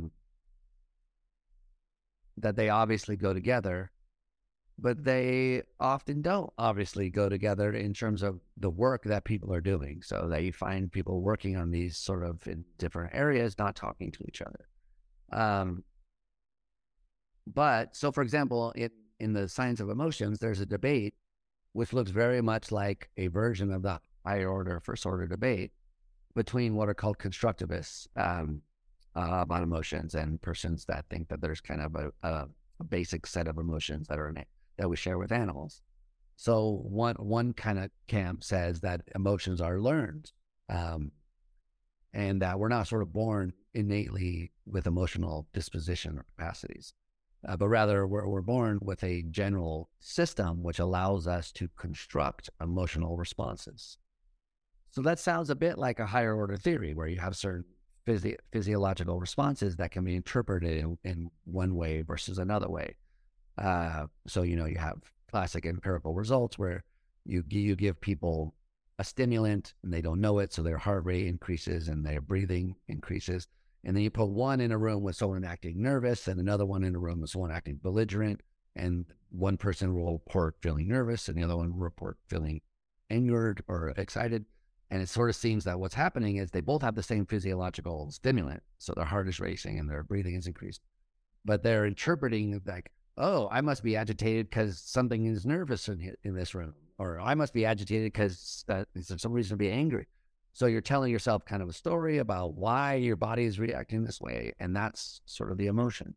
Um, so that in the science, neuroscience of emotions, this is, there's a lot of people debating this.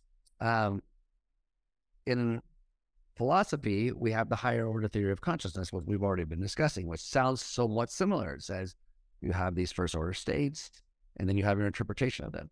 So when I was talking, I actually met Joe Ledoux because of a music event that I used to organize called the Qualia Fest, which was a lame attempt to get a bunch of neuroscientists and philosophers together to play music, because it turns out that a lot of them do.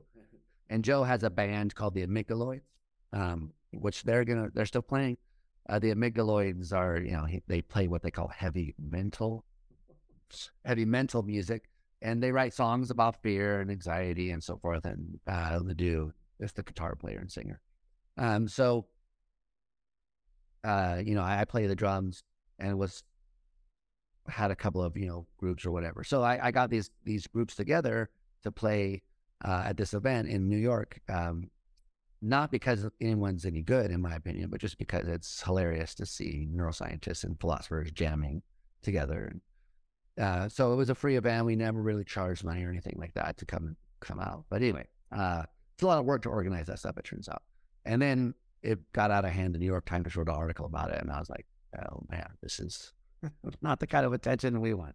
Anyway, I got off topic. The point is, that's how I met Joe, was by finding out about his band and emailing him and saying, I'm a philosopher and I'm organizing this music event, and would your band come to this shitty dive bar and play with a bunch of philosophers? And he was like, yes, I will. And he showed up at the shitty dive bar full on ready to play, and did for four. We had 4 of those qualifiers. Anyway, so that's how I got to know him, not through philosophy or science, as it turns out, but hanging out in the bar talking about music and stuff. And, I didn't really know who he was in the sense of, he's a famous neuroscientist. So I'd heard his name. I knew he was well known. I didn't know at what level he really was at that time. Anyway, so we started talking, and it turns out that we realized that there was this, there's 2 conversations going on at the same time that we're using similar lines of evidence, talking about, blind sight and missing certain part of the brain, but still having the experience, like the same sorts of evidence, but not really connecting them together. So the first idea that we had was, we want to get these 2 sides of the debate talking to each other, the neuroscientists who do emotion and the conscious researchers, the people that are talking about higher order and first order theories, because they have something to say. And to sort of start the conversation, we wanted to offer a theory of the emotions in higher order terms. And that really, was Joe's idea.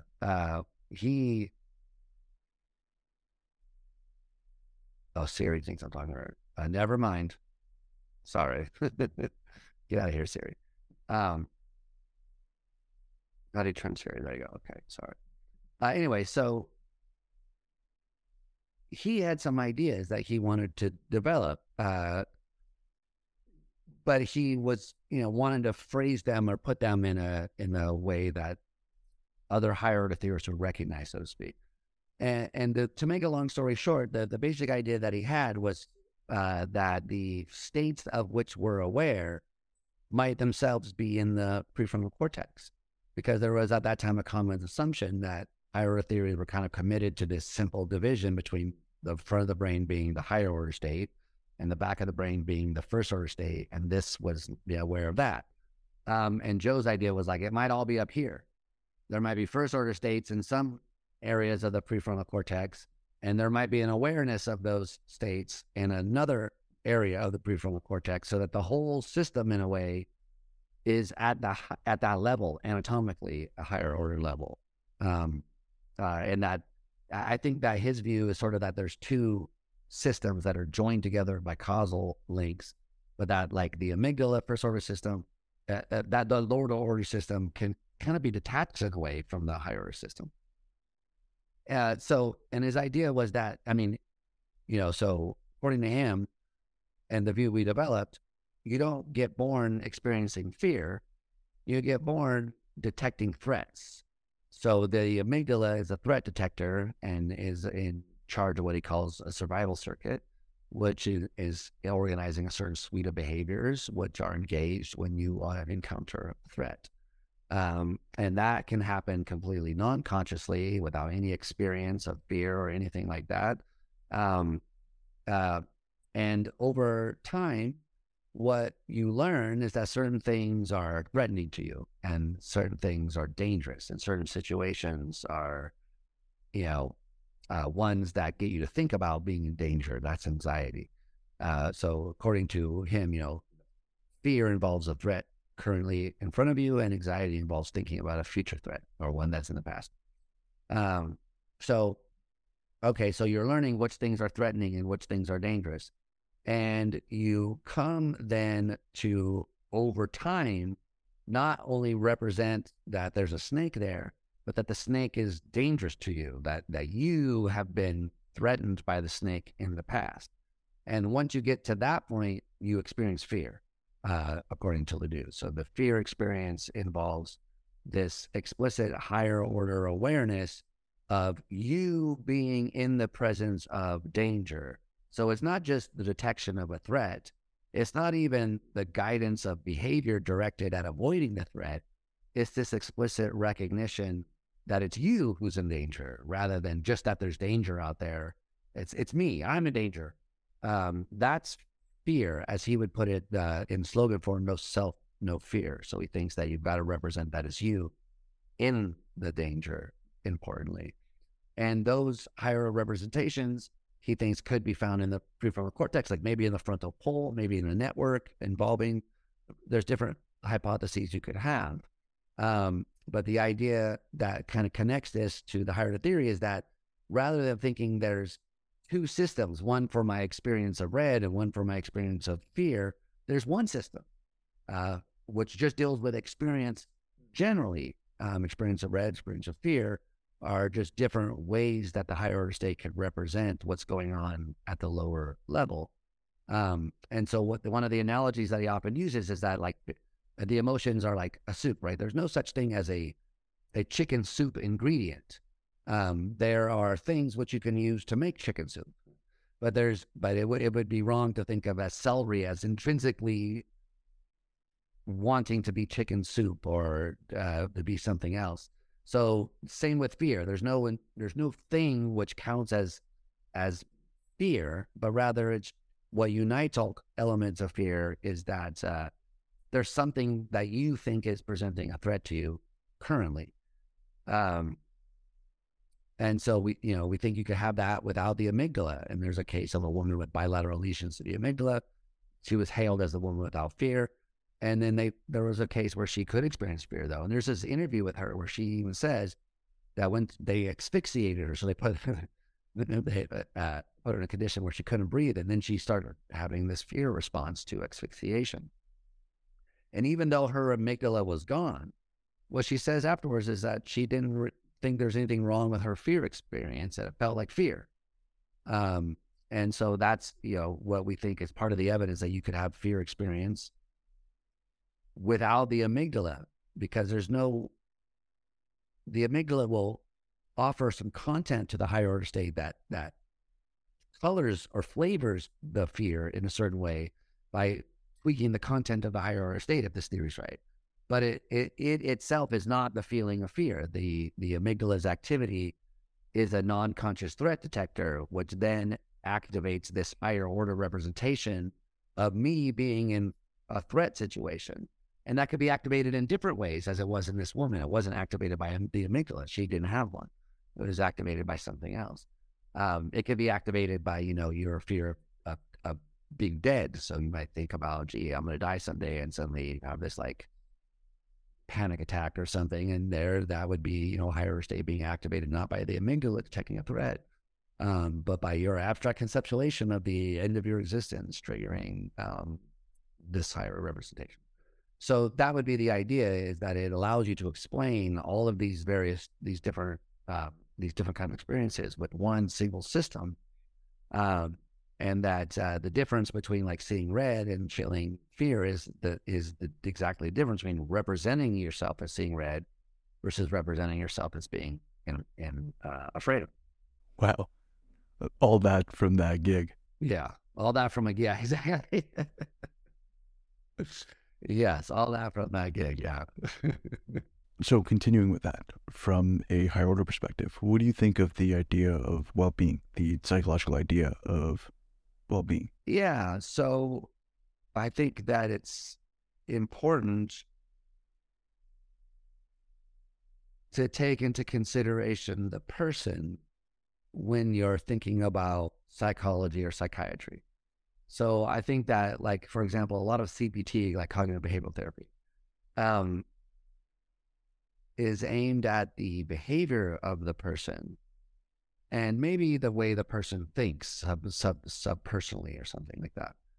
But they're not really worried aimed at the experience of the person or what it's like to be the person. In fact, those things are not what you're taking into consideration. You're taking into consideration, like, how can I do something else, get them to reconceptualize what's going on, or expose them to something, or whatever the case may be. But you're not really worried about maybe in some abstract sense you're worried about their well-being because you're trying to make them better. But really, what you're doing is adjusting their behavior. And the same is true with psychopharmacology. So if you take Paxil or Prozac, then by the way, there's a whole big drama about that recently, which serotonin is being currently reevaluated, and it's not really clear that we have as much evidence as we thought we did that this correlation exists between states of mood and states of serotonin. Anyway, but yeah, there's been a big longitudinal study that recently came out which suggests it's not as clear as maybe we thought it was. Anyway, so what was I saying? Oh yeah, right. So suppose that you're very depressed. Your mood is, depressed. You don't want to go to work. You're not interested in the same things that you used to be. You don't care about philosophy anymore. You're not reading your books or going to the after work functions or whatever the case may be. So you're depressed. Like, and suppose that this lasts for a period of time so that it becomes clinically significant, not just a passing thing over the weekend, but now it's months and months. Great. So then you go and maybe get some help and they diagnose you with depression. And then they say, well, okay, here's some medication, start taking it. And then you got to go to therapy as well. Great.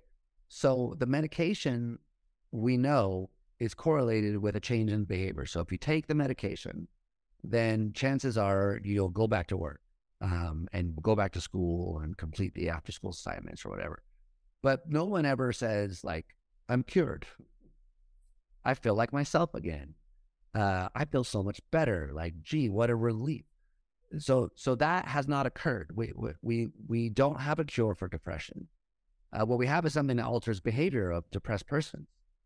And that's good, to some degree or other. They don't lose their jobs. They can carry on socially, but they don't feel good. And you can ask anyone who's I've never taken Prozac or Paxil, but I've talked to tons of people who have. And I've never heard anyone say, it changed my life for the better. I felt great. I felt like my old self again.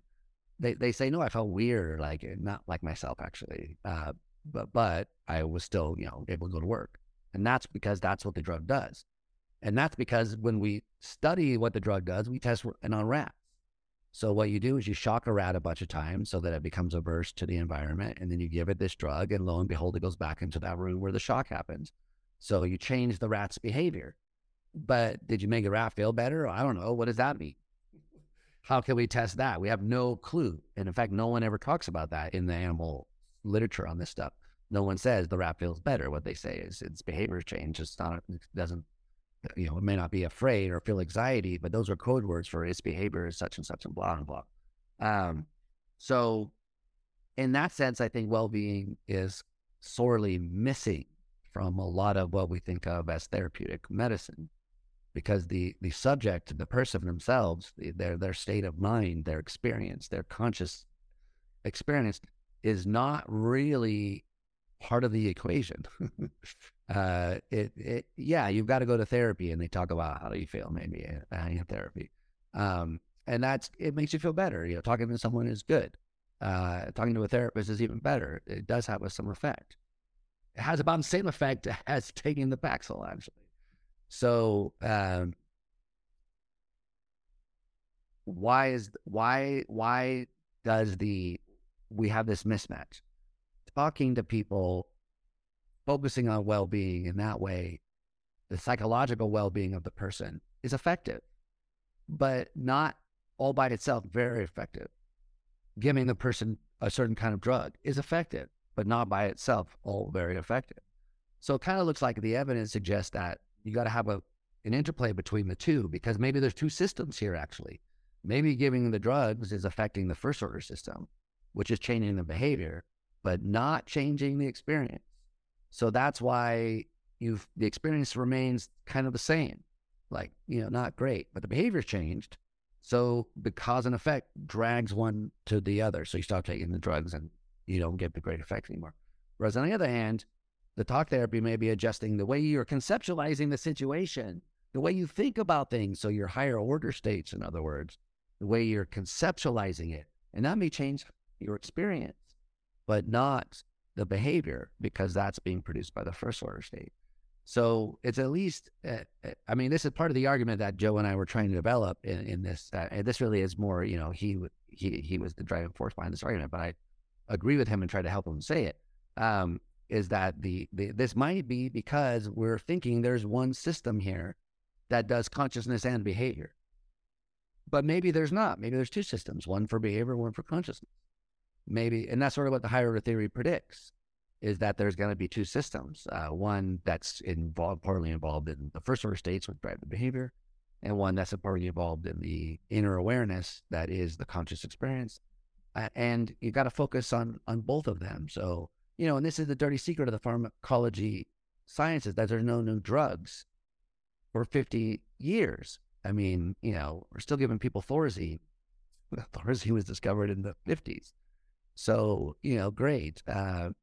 We can say what Thorazine does on serotonin and blah, blah, blah. We can say what Paxil does to serotonin and blah, blah, blah. But we haven't, on the basis of all of our new technology and knowledge of the brain, invented some new drug which worked better than these ones that we discovered kind of by chance.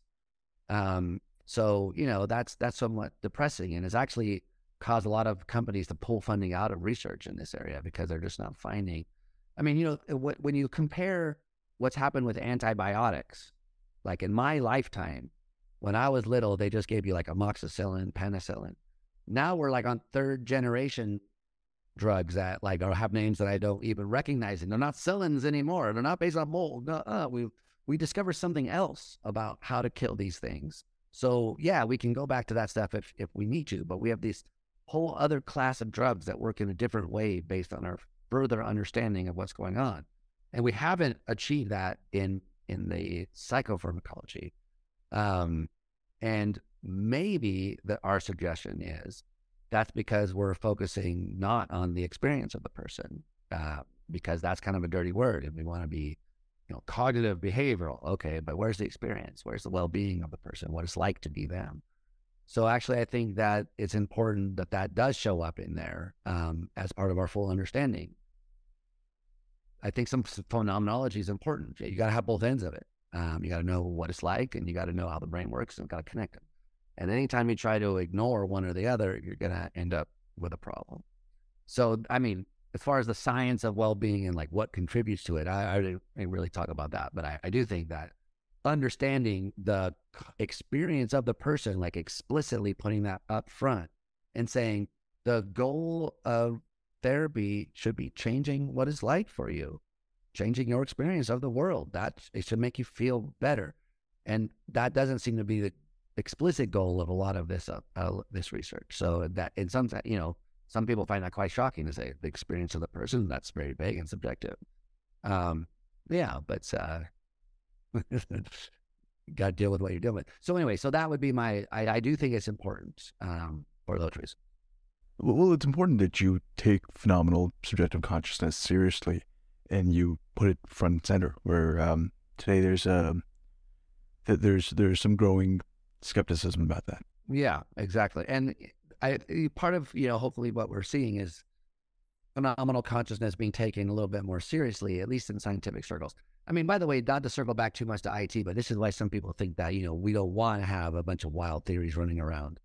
because we're trying to sort of be respectable and establish a science of consciousness, like a cognitive neuroscience of consciousness. Um, and if you imagine like what people did with attention, attention used to be like a word that was vague and no one knew what it meant. And then now we have a whole branch of neuroscience that deals with attention and theories of attention. Um, and they didn't get there by saying attention is a fundamental feature of the universe and everything has a little bit of attention. Now they got there by positing a kind of model and then testing it, a simple model. So now however you feel about attention is it's a whole area of neuroscience that you get a PhD in and then try to find a job working just on attention.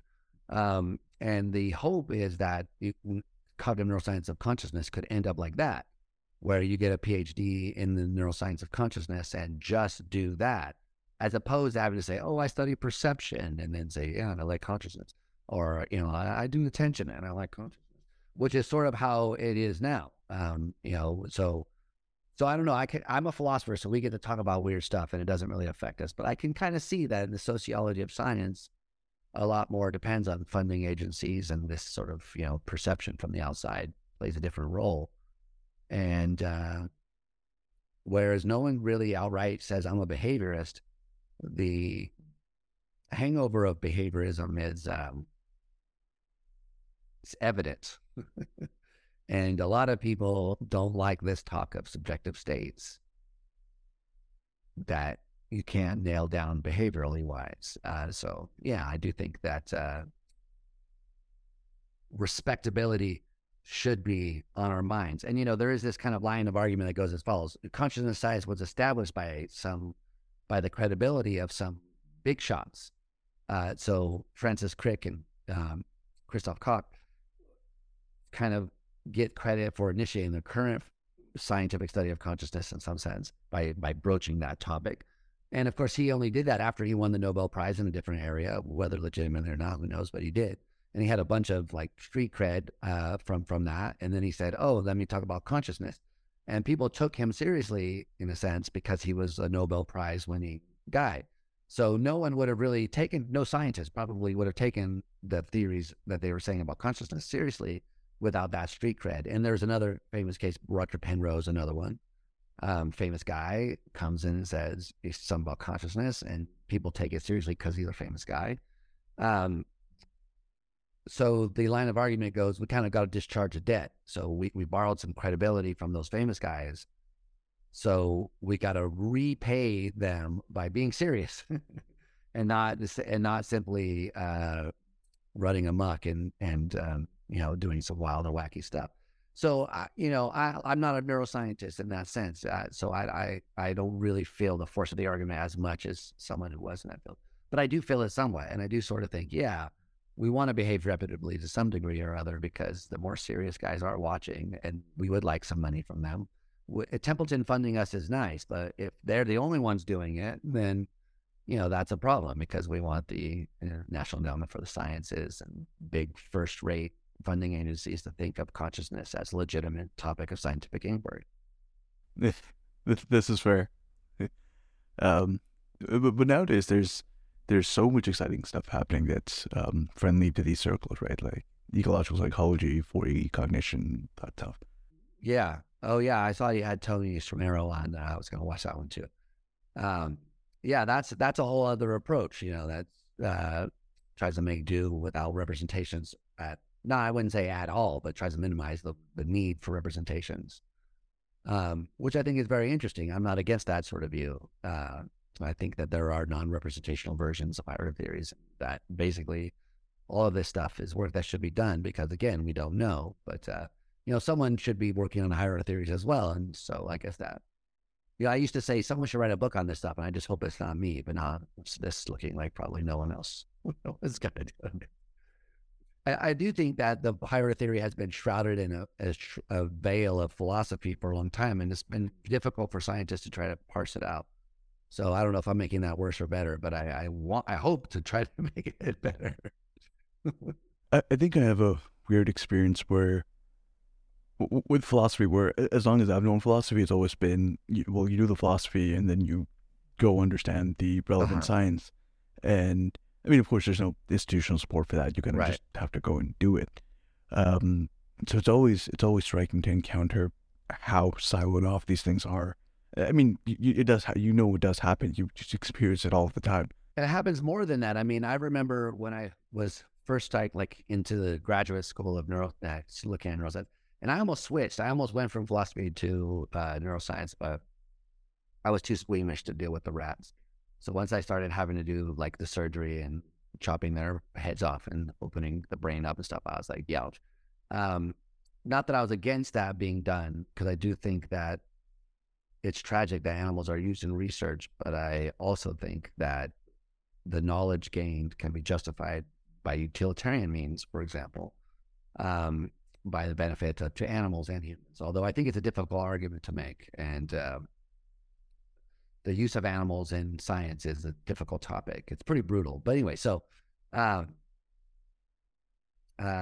so I was almost gonna like give up on philosophy and sort of try to focus on doing science. And I had worked in a couple labs or whatever. Um, the animal labs were just too much for me. So that's when I switched to doing psychology. But I forgot even why I started saying this. Now I got distracted by thinking about the rats. Sorry, I lost my point.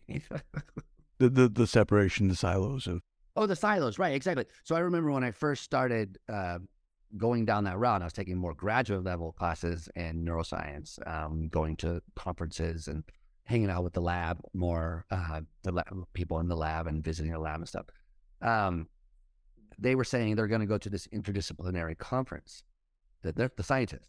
And I remember thinking, oh, cool. Wow. Gee, what's it going to be? Like philosophy and neuroscience. And they were like, no, it's going to be the electrophysiology people and the genetics people. So they were both there was a neuroscience conference, but the electrophys people were going to talk to the molecular genetics people. And this was big news, like, because these people never talk to each other. So the siloing effect is even worse. I mean, I never would have thought of that as interdisciplinary. I was like, that's all neuroscience, right? And they're like, oh, no, no, no, no. Like, they do something completely different than we do. And so anyway, it was like mind opening for me to realize that by interdisciplinary, that was interdisciplinary. So when we think of neuroscience and philosophy, that's already too like large of a scale. You got to think about like analytic philosophy and cognitive neuroscience, or something like that. But these things, the siloing is everywhere, and that's kind of sadly, we've known this ever since C.P. Snow and the two cultures. People have sort of known that the academic culture itself kind of fosters this siloing, which is why I've made a essential thing in my work to try to bust out of that silo and to try to get over and talk to the people in the other areas and work with them even and write papers together. And what we find is we don't often speak the same language. We're using the word representation. Ledoux means something different than I mean by it. We have to find out, okay, so how do we say things that because we're using the same word, but actually meaning different things by it. It's actually very difficult to try to work interdisciplinary. So that's why people silo, I think, partially because the academic structure kind of makes it easy, but also because it's easy to talk to people who know what you're talking about. And if you use a shared vocabulary, who cite the same people, and you go, oh, you can cite Hebb 1944, and go, oh, yes, Hebb. Whereas if you're in a different discipline, you may not know who the fuck's Donald Hebb. Like, I have no idea. So those lineages of like what we have in common, and if I make a casual reference, will you get it or not? I think that really has a large contributing factor. Yeah, I think I misspoke. Where the siloing is the default. You have to silo, but some people do it, and some people lean into it completely and are happy to, where others kind of do it begrudgingly, but still think outside of those lines. Exactly. I mean, I think of myself as a philosopher, but I also think that at a certain point, like some of the papers I've written are in theoretical neuroscience. And they're written by a philosopher. I teach neuroscience classes, and I think some of the papers that Joe Ledoux has written are philosophy papers. And he's a neuroscientist, so I think that at a certain point, we kind of recognize that these questions, well, it can be answered. the difference between how I would answer the question, how someone like Joe would answer the question, is because of our training. And so how we conceptualize the question and what we might think of as the possible answers, given like where we have come from. But we're sort of thinking about the same stuff and trying to answer similar questions, which is why we want to break out of these styles. Anyway, I must be getting tired because I'm losing my train of thought a lot lately. So I was trying to say that I think it's important and I agree with you what you're saying, that to break out of these silos and to get these dialogues, even if you don't agree. I think that you're always, I mean, it really becomes easy to wrap yourself deep into a theory. And in fact, that's sort of where your time is going. Like you want to get into a certain corner of theoretical space. And then you want to see it from that point of view and then see where you can make a contribution or add something or like say, no, this connects over there. But what's really challenging is to be able to do that and then go to a completely, like for instance, thinking about higher theories and then to sort of uproot your entire mental system and then say, what if I'm a panpsychist now?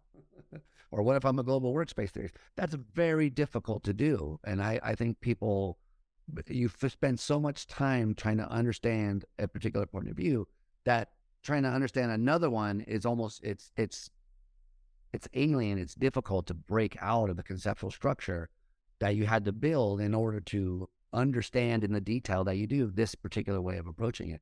Which is why when you really look at what a lot of work is, when they object to another theory, they're just expressing their own theory in another way, so to speak. The objection doesn't really target the other theory because they haven't really put themselves in that position and fully thought out, like, from this point of view, what does the theory say? Which is why I always tell students it's really easy to tear down another person's theory. What's really difficult is to say, why would a non-idiot come to this view? Why would someone who's not stupid but is intelligent have this theoretical outlook, which from my point of view is so strange or whatever? That's much more difficult because it requires sort of taking serious the other way of looking at things. And people just find out very difficult to do because it requires, first of all, saying, well, gee, I might be wrong. So let me put a pin in what I believe.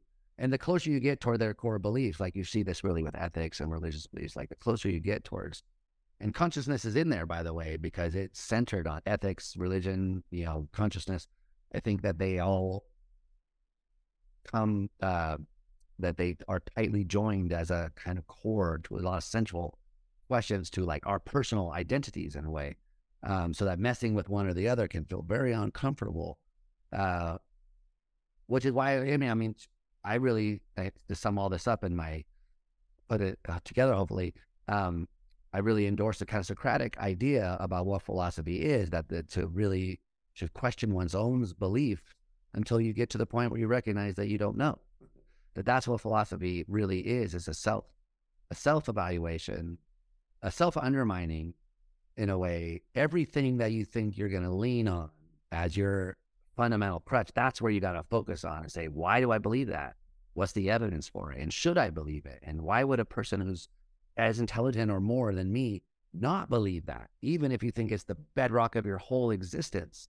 And some people find that very unsettling, that you could question some fundamental, like core, that there is a self, that there is a physical reality, that there is a God, that whatever, that consciousness is real. It can be very unsettling. So I think that part of this, this exercise is enlightening, in that deep sense of enlightening, that it teaches you not only about yourself, but about just something deep about our place in reality, seeing things from other people's point of view. And it sounds kind of like something casual you just say, seeing it from that point of view, but actually doing it is very difficult. Entering into another person's worldview seriously is very challenging. And Aristotle said the mark of an educated mind is to entertain the view without accepting it. So I think we can kind of casually recite that, but I actually think that's a deep insight. Yeah, it's actually very hard to entertain something without accepting it. To say, if this were true, how would the world be, without fully endorsing the truth of it. So anyway, so I do think that whatever philosophy turns out academically in life, that core idea of self-evaluation that Socrates had, that is know thyself, and that it ultimately leads you to a place where real knowledge begins, which is admitting that you don't know. Um, that's that'll never go away. Yeah, yeah. To me, being an Understood player in any sense is always really difficult because I mean, you have to just because of the amount of work, right? That you need a ton of training from a ton of different areas, and there's always the fear of giving into a certain perspective or the crowd or this or that. Um, yeah, and to your credit, like I think you've done a lot for making philosophy accessible and putting it on the internet. And I know your channel has been one that I've gotten certainly back to a bunch of times, and I'm sure that's the experience for a lot of people. So, yeah, Yeah, I'm surprised by that, but cool. I never know if anyway, yes, no, I appreciate you saying that. yeah. I mean, that seems like a best place as any to end it off. Did you have anything you would like to sign off on?